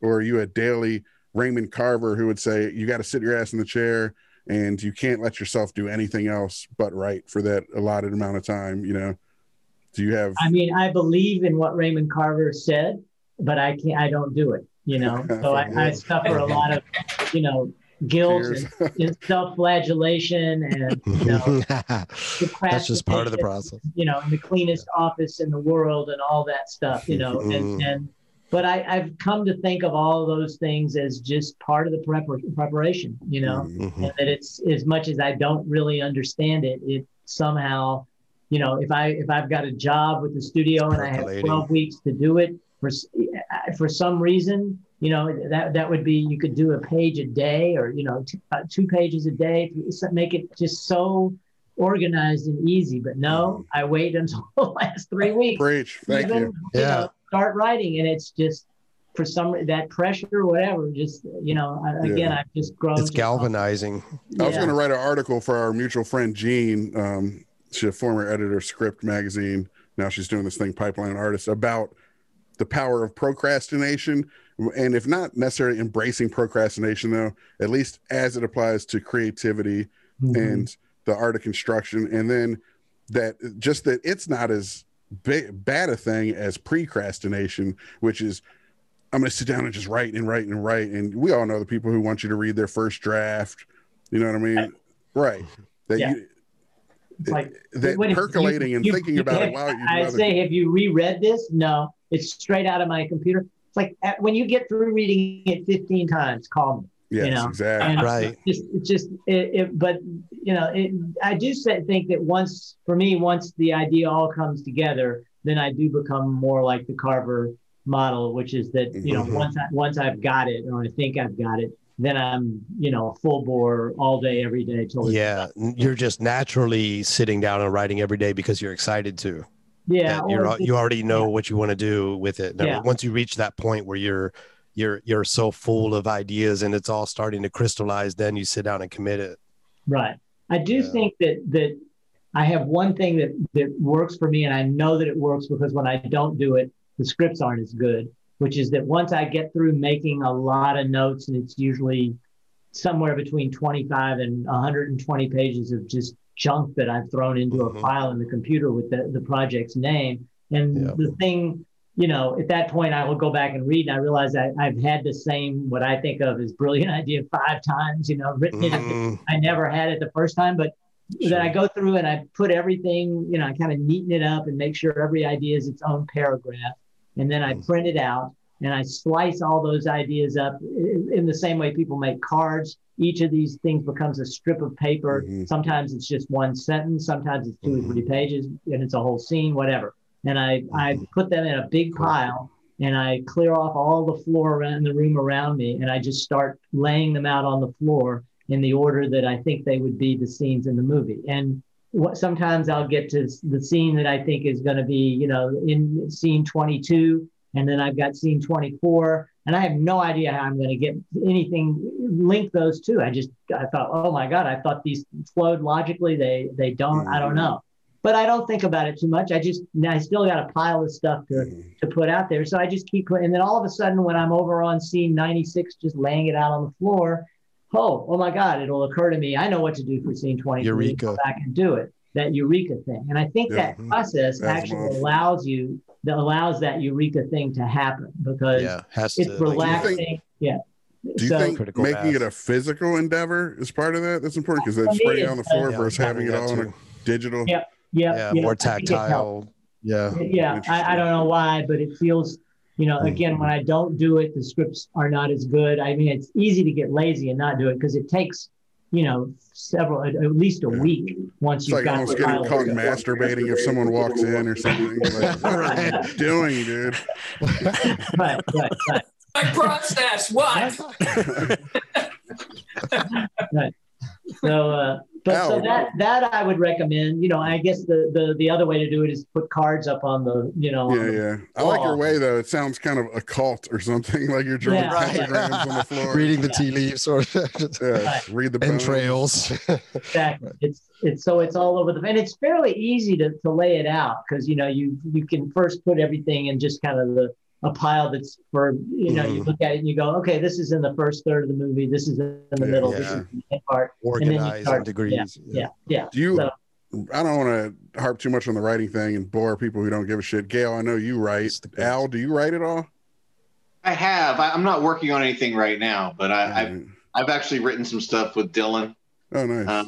So you guys have the curse as well, as we like to call it. Do you outline a lot, Tom? well, that is the outline. That's the outline. All right. But It's just the random ideas and organizing all the random ideas. At the end, I take, you know, a page worth of those strips and I actually scotch tape them onto a piece of paper. And then they'll all be on, at that point, there'll be maybe 130, 140 pages of that thing. And I put them in order in a notebook or two. And then I just open it up and there will be like, you know, 3 suggestions that I thought would be the title. Here are the possible openings. And I just start, I say, oh, the opening should be this. And so I've usually figured that out already anyway. But, you know, it's the guide or the outline to the entire script. For sure. Wow. And I want to see it. I want like just someone to take a standing on the desk photograph of you with all your shit spread out on the floor. Well, I did it for Dead Poets Society. And, you know, strangely enough, by the time you get through that process, almost all the work's been done. You know, you've got lots of, you know, dialogue and everything else. And it got to the point where, you know, I would be writing scenes like, you know, make your lives extraordinary. I was literally falling asleep while I was writing. Shut up. I wanted to hear that you're like crying with a cigarette hanging out of your mouth. You know, when I went back and revised it, I wasn't falling asleep. But it, you know, it turns the process, makes it very. But the ending of the movie came to me in that because of that process. You know, I knew I didn't have an ending. I didn't know how to end it. That's what I was getting at with the outlining, though. Do you have a predetermined ending, or do you let the characters take you there? You know. Well, in this case, I knew already that the teacher was going to get busted for, you know, for Neil. I had that, but I didn't. I just assumed. I thought, well, I guess there'll just be a trial at the school for him or something. And I thought to myself, that doesn't work. They don't have trials in these schools. But I was dutifully just kind of doing the rest of the movie with a tremendous amount of fear in my gut that I wouldn't have an ending, but ignoring that. And then suddenly I went, oh, wait a minute. What would the kids, if they're watching the trial, they wouldn't be able to be witnesses. They would just stand up for him. And then I went, oh, but they're not in the right place. They would be in the classroom. And that was it. So there was no trial. He was fired, but they got to, you know, stand up for him. The clearing out the desks moment of. Now, Chris and I know when you crack that code and you finally have that idea that feels right and true, it's almost like, you know, some molecule syncing up or something, like a cannabinoid or something, right? And but you probably didn't feel exalted, did you? I don't know. Like no, I knew that moment. You know, the moments in the movie that work. I'm actually meant you probably did feel exalted. Oh yeah, I did. The heavens open up. Exactly. Yeah. I mean, it just felt like, oh my God, you know, that it just hits you. You know, you get hit by these moments, and that's. This is how you remember, like in the '80s, the sitcom kind of thing, like or in a B movie or Porky's type movie or something. Be like, oh, that guy just got laid or whatever. For a writer, that's what you're like the next day. Everyone's like, man, he must have just landed on a perfect scene or something. He's just nice and pleasant to be around. Yeah. For a few days at least. Gentlemen, I have to take off. All right, man. See you, Al. See you guys. Dude, it's been a pleasure and honor. Indebted again. Come back anytime. Al. Please. Thank you. Yes. Well, I have one last thing to say. All right. And because I said before, but I'm a big believer that you have to take a swing at every opportunity you get. RPT. Tom, you changed my life. I'm eternally thankful. I wouldn't have lived the life I've had if it weren't for your creativity your determination to put it down on pages, to see it through, to the movie it became, and really humbling. Well, thank you. And your work changed mine too, right? So it did. It did. Charlie Dalton is an all-timer. Nuwanda. Yeah, Nuwanda. He's the one I wanted to be, the character I wanted to Still be. want to be. Yeah, still. All right. So yeah. But thank damn you. it, Neil. The name is Nuwanda. Yes. Fucking best response ever. The amount of cred that my kids have gotten over the years from it is. I did want to ask about your kids watching the film. Yes. Is that, I know you guys, it seems like we're winding down. It's time to go or whatever. But if you want to speak for a second, did you watch this for your kid with your kids? Do you remember the first time they saw it? I would love to hear about that as well. Yeah. Both of you. The oldest grew up with it. I assume the youngest did as well, but I guess I wasn't paying attention in a while. He came home from 5th grade and he said, "You were in a movie." And I was like, pretty common knowledge. You're like, wait, which one do you mean? Because there's some stag films out there. It was Dead Poets Society. I'm like, yeah, we have a copy. Do you want to sit down and watch it? You're a little young for it, but and he was like, the reason I know is because my teacher told me. I was like, oh, okay. It's his favorite movie. Cool. Inspired him to teach. His son's teacher on here, dude. He says, "I'm just like your character." I was like, hate to tell you, that's not a good sign. No, it is. It is, man. It's a good sign. Not for you as a parent, maybe, but for him, it's a good sign. I end up meeting his teacher for the first time. Guy turns bright red, then goes white. And he's just like, and we broke the ice and had a nice conversation, how sweet he was. But in that moment, it's just like, how incredible is it that the guy tells me I became a teacher because of that movie, because of Tom's story. I might later in life become one because of the integrity of life in that changed this guy to be a teacher. That kid is teaching my kid. Wow. Wow. That is amazing. That's humbling. That's great. Have really, you, Tom? really, really cool. Have you, Tom, been in teaching positions? Have you taught classes or even just one-on-one mentorship type situations? I've done both. I don't think I'm a very good mentor, but I don't think I'm a very good teacher either. But don't worry, we're not going to ask you for notes. Yeah. We don't do that. Just curious as far as what you want. I've filled in for friends who teach, screenwriting at various places. For whatever reason, friend's wife died. He was teaching at SC and went down there and, took over his class for a while. And just, it's a humbling experience. It's really hard. Did you feel an extra pressure to be a Keating? No, but I felt a little extra pressure to be better than I am.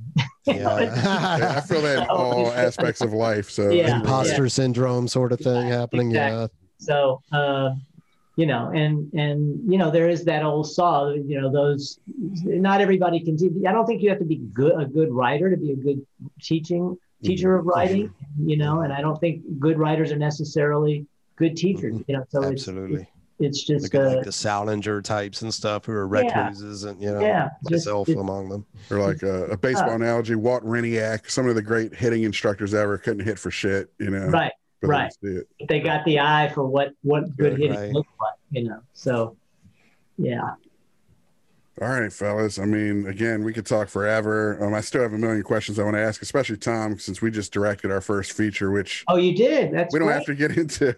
Gail has seen it. It's a piece of work, but it certainly is very much different than Dead Poets Society. It's pretty much the opposite of Dead Poets Society, which is ironic considering where our hearts. What's the name of it? Can I see it?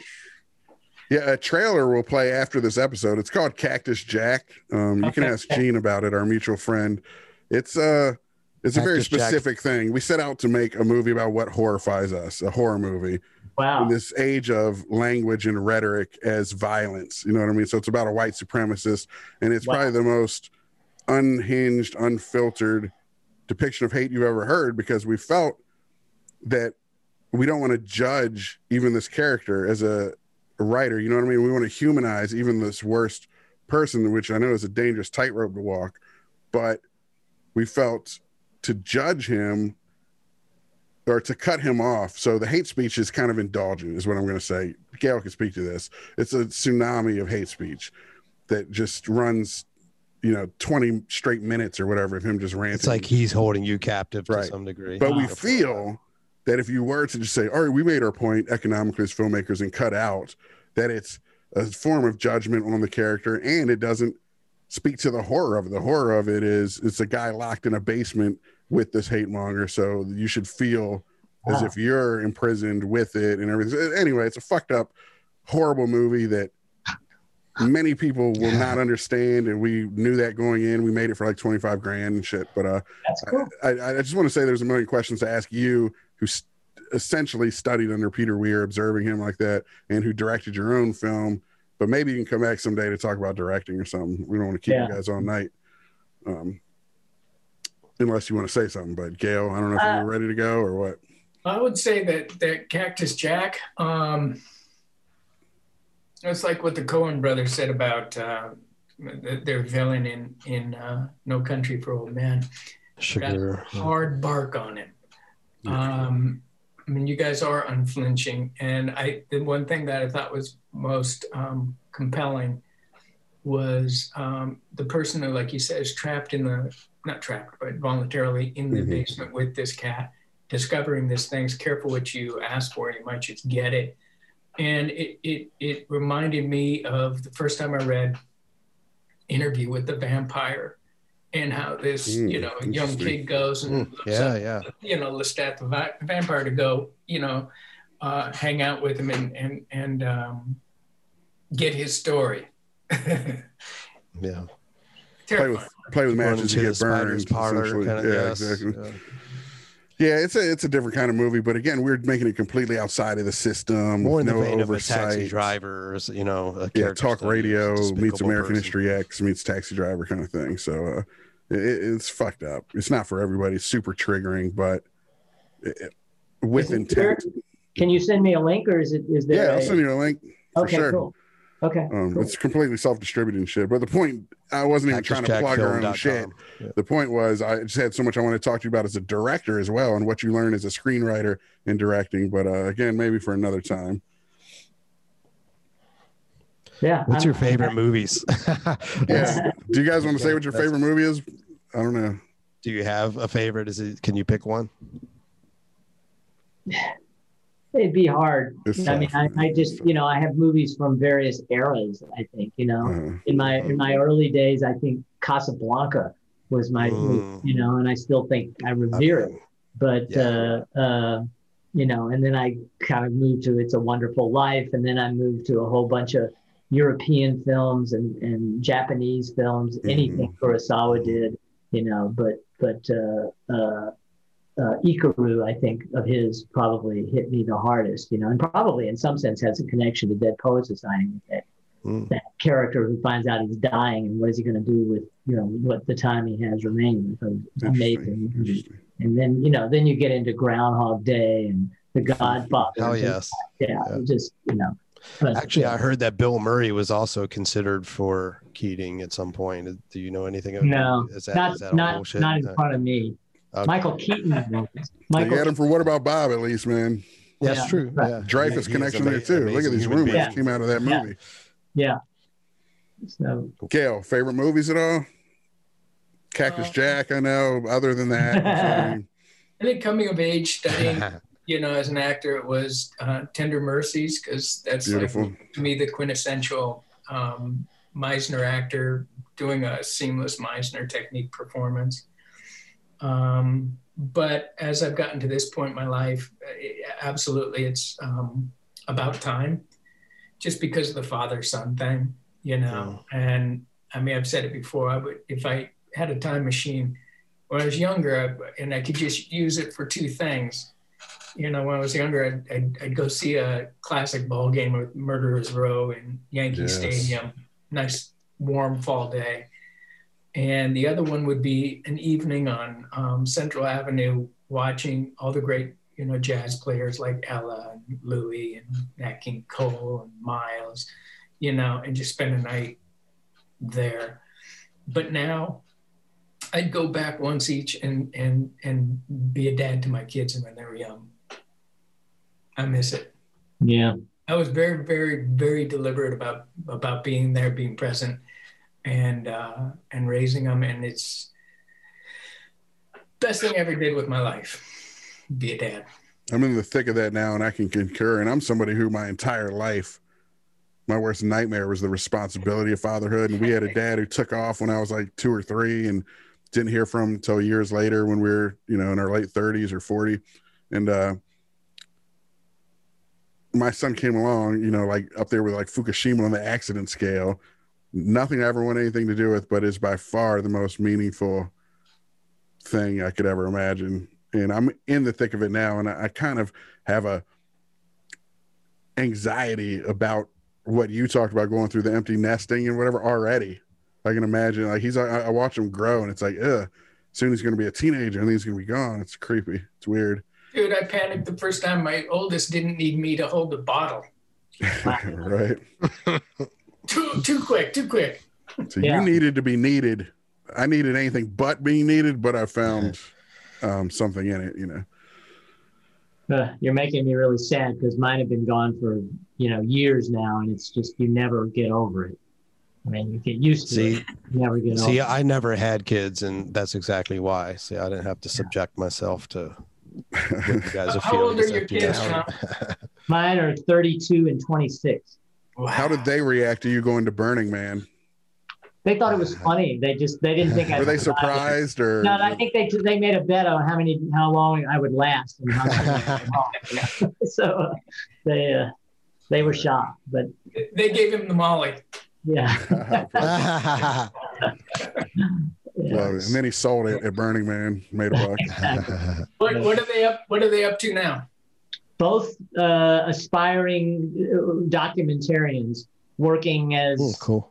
Yeah, sort of in the trenches, working for other people who are making documentaries and sort of hoping to do their own, but also kind of coming to the realization that it's a really rough, the filmmaking world is just a rough world anyway. Yeah. And, they have all kinds of ideas of their own, and they're, stymied as all of us are by, the powers that be and what the algorithms want versus what we want to do. So but I'd say they're fulfilled in the sense that they have something they're passionate about, and that's all you can ask really as a parent, right? Yeah. So and they're definitely off on their own tracks with their own way of thinking, and I see the stuff they're interested in and just don't get it. And would never pretend to say I don't. They know I don't get it, but I can't. But you don't want to judge. I can't guide the younger generation, and because I'm not in that world, so I know it's a whole different minefield now. How unkeating of you! Yeah, exactly. Right. So, well, we know the real message in the movie, right? Right. Yeah, that's right. Do you get to see them often? Yeah, they're here in LA, but because of COVID and they want to be really careful that they don't give it. We socially distance visit sometimes once a week, usually once every other week or so. And it's my younger son and I met at a park and played guitar for a couple hours together, and just that kind of thing. And, love it. And then listen, but they're still, particularly the older one, is at that sort of knife's edge age where he kind of is really worried about his future and what because if you're in this business, it can just I can remember thinking, wow, I'm 31 years old. I don't really have I don't know where I'm getting a little work, but nothing's getting made. And I have no other option. That feeling. I can't go back to medical school. I can't go to law school. I'm in this, and this could be a very sad road if but that's. Hey man, take an Uber in LA and ask the guy if he's a WGA member, right? Right. Exactly. Well, somebody told me, and I never saw it, that they put a crew outside of a restaurant called Morton's that used to be a fairly hot industry restaurant, and they asked everybody walking out, how's the screenplay going?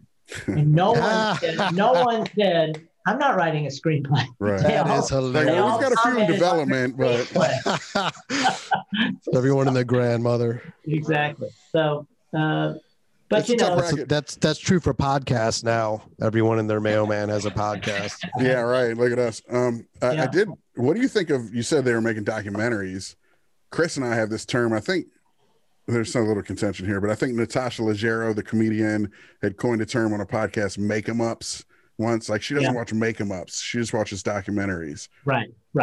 Do you ever feel some kind of like, what am I doing? Imposter. Like we face this with the make 'em up sometimes. Like, what the fuck are we doing? Because that speaks to the documentaries that your children are working on. Like as a creator, I tend to consume documentaries more and more, and just like history and etc. It informs the fiction. Yeah, I'm less a consumer of my own type of material and more interested in the real world. And this applies to Gail too, as an actor, to approximate what real human might go through in a situation, but it's all a make 'em up. It's all play and pretend. It's like, when you think back to the campfire, the function of that in the campfire society was huge, and it's cathartic and everything. But now that we have ways, it's the most resonant thing possible. Yeah, but we have so many different ways to now communicate that it's almost like, if I have something to say, why say it through these characters, through this proxy story? Why not just say it on a podcast? Right. Well, there's relevance to that, I think, to that question and then how you do it, but it is just a question of the function of your story and what you want it to do. And then where will it most effectively do it? It was easy. It was easy when I was coming up, because really movies or network television, that was it. So, there were no podcasts, radio was passe at that point. It was all music. So you tell stories. This is how you'll tell your stories. That's it. Now. And this is pre-TV golden age, even, where movies was really where it was at to truly, for the most part, resonate, Well, there had been a golden age in the 50s, or what they called a golden age, but I wasn't around for that. So the next golden age was ahead. And, but now, as you say, there's podcasts, there's even radio again, and journalism. Multiple. The internet has opened that whole thing up. So, telling the stories and the function and the effect of your story is really, in my world at the time, I was always thinking, if I have what I think is something to say, I want to reach as many people with it as I can. I don't want to dilute the idea to do that, to get there, but I do want to, the ambition is megalomaniacal. It's just the trappings that we put in. Let's dress it up in this pageantry of make believe and the make 'em ups versus just again coming on a podcast and making your fucking point about how society, because all films thematically best work as a thesis with an antithesis that kind of the viewer arrives at this Hegelian synthesis, but it feels just kind of like masturbatory or something, again, not to keep going there. I don't think so. It can move you in a different way. This is just a Woody Allen-esque neuroticism. I think you may not have access to the real story that is as powerful as the thing you'd make up to make the point, right? And if the make 'em up, and this is, I think, Gail's world, where the acting, where everything has that sense of real truth to it, to make 'em up, then the resonance is, it may be made up as a story, but it's using all the pieces of humanity, and they have to all ring true, or the make 'em up is not going to, it's just going to fall flat. True. I'll say the brotherhood I feel for like my boys here, Jay and Sean. I in this film, even just watching it again a couple of days ago, in preparation for this, I felt more brotherhood between these characters than I have in any like war film or sports film or anything. These guys, I really just felt like it was like a spiritual awakening they were undergoing. Instead of duress they shared or something. That's interesting. I remember one of the things I was proud of was how, after I saw the movie, because I don't think I sensed it when I was writing it, was how much I felt like these boys cared about each other. And that was something that just was not in my mind when I wrote it, but I came out thinking, wow, that must have been there, because it's there. So, and of course the actors too pulled that off, Well, that's what I mean. Just you got me going now. I feel like I'm going to keep asking questions until you say I got to go. All right, childhood friends Just Did go you have- bzzz when you're done. Do you have any friends that you think you should have kept up with better or have kept up with your entire life, as we would like to think as fans at the Dead Poets? Some of them at least did, you know? Obviously the crew, I mean, Dylan and Gail and Al, they still keep in touch. Yeah. You know? Yeah. Unfortunately, as other projects come in, you sort of, you form a family with one, and then, everybody goes off into another family, and, you always feel the closeness and the bond. And when you get back together, it's there immediately. Well, man, even from your Scholastic days. Like, oh, yeah. Well, strangely, I think COVID has helped with that, because I found myself Zooming with guys that I went to high school with. We hadn't talked to Sean in 20 years, really. Chris visited him once, but one of whom is Greenfield Pitts, whose name I used for the movie. That's amazing. And I always thought he was going to be pissed off at me because unfortunate last name. Yeah, but he's perfectly fine with it. So another unfortunate name, great. Mr. Meeks. Exactly. Yes. Yeah, Pitts. Me and I just started hanging with Dylan and Al probably about 4 years ago. Oh, interesting. I had lost touch with everybody, and I ran into Dylan. He was out on San Vicente, and no, it was Beverly and Little Santa Monica, and he was walking with Chris McQuarrie. And it was like, I've been looking for you. So we kind of started, hanging out after that occasionally. And then his 50th birthday was about 3 weeks ago. And his wife and sister set up a Zoom. And I was 15 minutes late. I'm usually late for things. Yeah, he was late this time, so you got it on him. He texted me. He was like, "You have to get your ass in here now." And I was like, "Whoops!" So I logged in, and Bobby Robert Sean Leonard was there. Jamie Waterston was there. Unfortunately, Josh Charles had just logged out, so it was everybody but Ethan for quite a while. It's Knox Overstreet. 20 minutes, and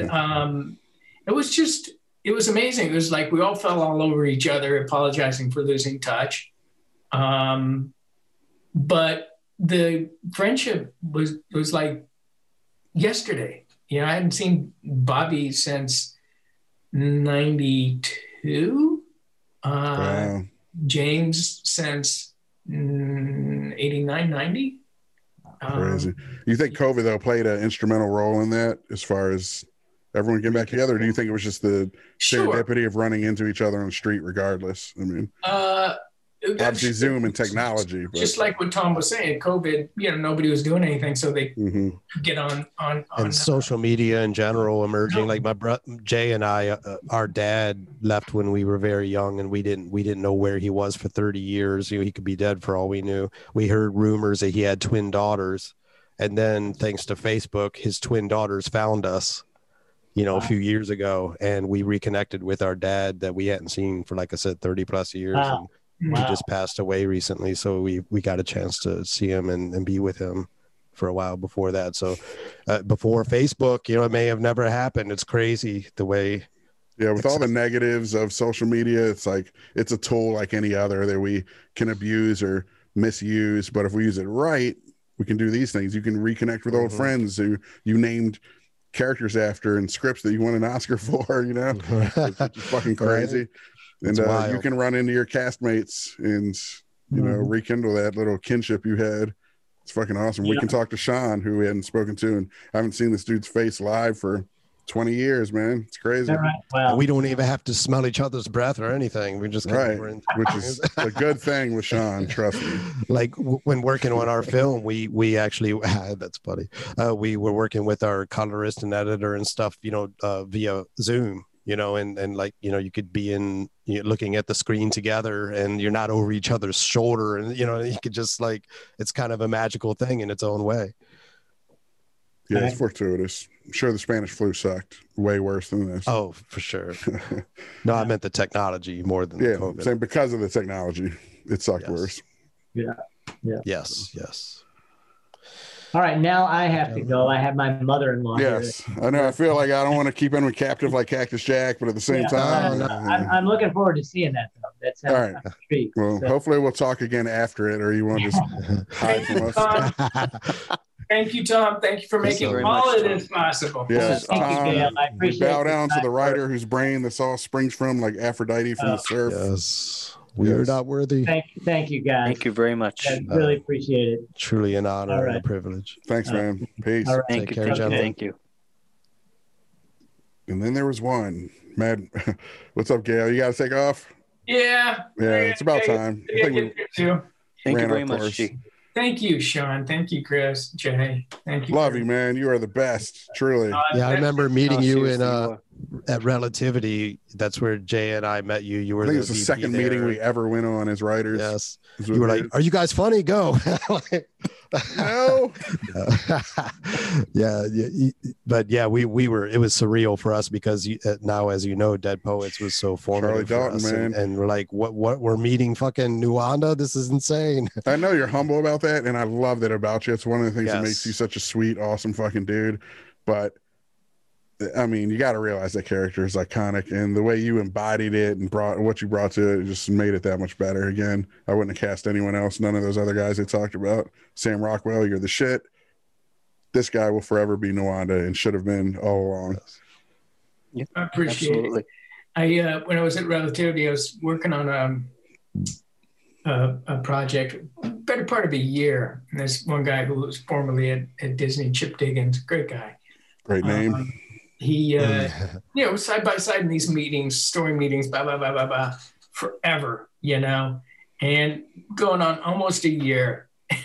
And he comes into a meeting, sits down, he just looks at me like, He just figured it like out. just angry, like, you mother.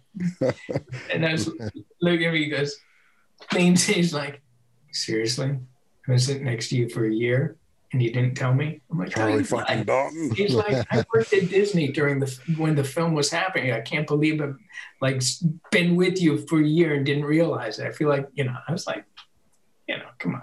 What am I gonna do every day? Show the I would, chest at their work. face but- paint.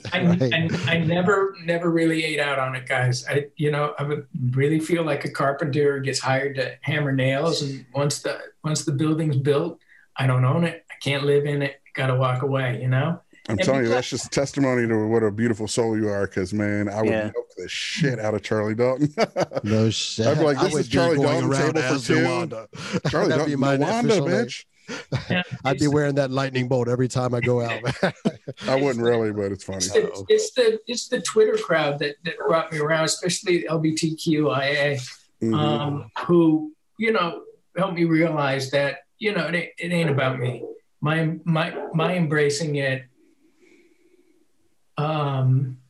gives them a place to ground themselves, and that sense of inclusion matters. And for so many years, I was kind of distanced myself from it. I was like, I'm glad you like the movie. It had nothing to do with me.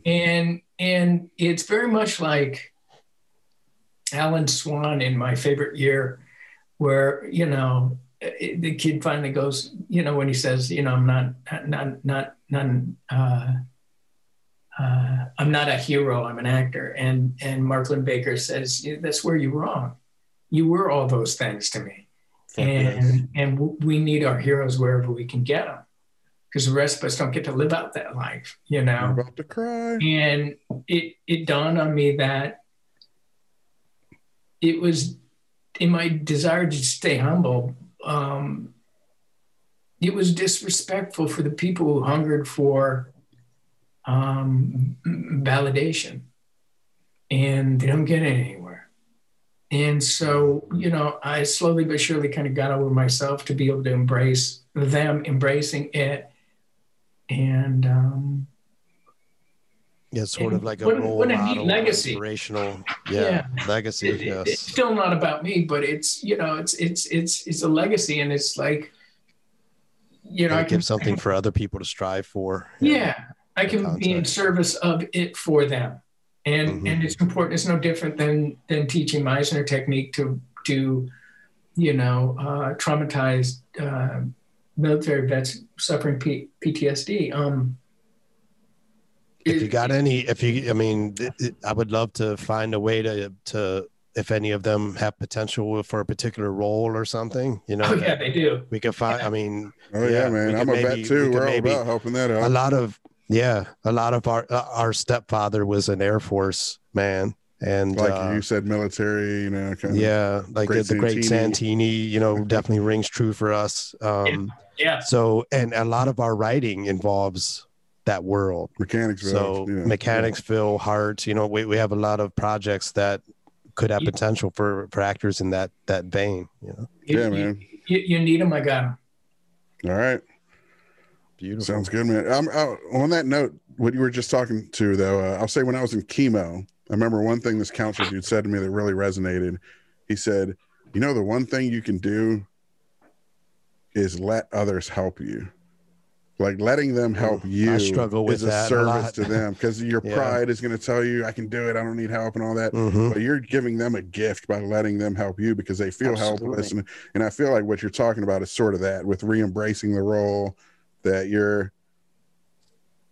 it feels akin to that. You know what I mean? Yeah. That for all these people here, you're acknowledging it and help them, which is amazing. And to all those people you're talking about in that community, you heard about our film Cactus Jack, massive trigger warnings for it. You might want to not watch it, but if you do, just know that we are completely allies, and that it's a horror movie at its heart, that we just wrote what horrifies us more than anything. Well, I mean, the fact of the matter is if you would have done it, I was going to say with Tom there that if you would have done it as a documentary, it would have been unwatchable. Right. Right. If it were too real. It would be unwatchable because it's real. And the thing about watching it, a character, the actor is just marvelous at it. He's amazing. Seamless, but it's an actor acting. Yes. It's fictional and, ripped from the pages of real life today, but you have the glass between you and the reality, as opposed to watching a snuff film. Right. And I'm very much prefer documentaries as well, because I don't have to. I was hoping you would say snuff films. I don't have to. I'm sorry. I don't have to slice and dice. I much prefer snuff films. Seriously. My favorite documentaries. Go ahead. I don't have to filter reception of what's real. I just have to figure out the bias of the filmmaker. Exactly. This is still real. As opposed to, fictional accounts, screenplays, and TV stuff now that's, everything is so scrutinized now that we're getting to the point where you're not going to be able to be cast in anything but an autobiography where you play yourself. Because it's so everything else is appropriation or something. Yeah. It's so triggering for everybody about everything now. So reality is triggering. Reality, the human history and the story of humanity is triggering. That's what we are, a triggering species, That's partly why we chose Cactus Jack as a subject, is a rejection of all of that. To say, the only thing limiting you is reacting to those people, to try and cancel you. You make yourself uncancelable, you put your shit out there, and I mean, you may not work in the system that way, but when it comes to art and when it comes to, just protecting that ability. I mean, one of the most sacred things as a writer is to be able to get in other people's heads, or an actor is to assume the role of someone that you're not. That's kind of the definition, There's also the thing of exposure therapy too. It was. Yes. Yeah. Sorry. That was the thing. It's not, and our society is changing that. Yeah. It's no different than the plays of Greece and early Rome, holding a mirror, as it were, to society and holding truth to power through humor. Eventually people were like, I don't want that so much as I just want to see you, feed killable kind of people to starving animals. Right. And that's real. And and it fills the seats, and that's where we're at, man. And it's, it's society is changing, like you said, the catharsis, the medicinal use of what we do as artists.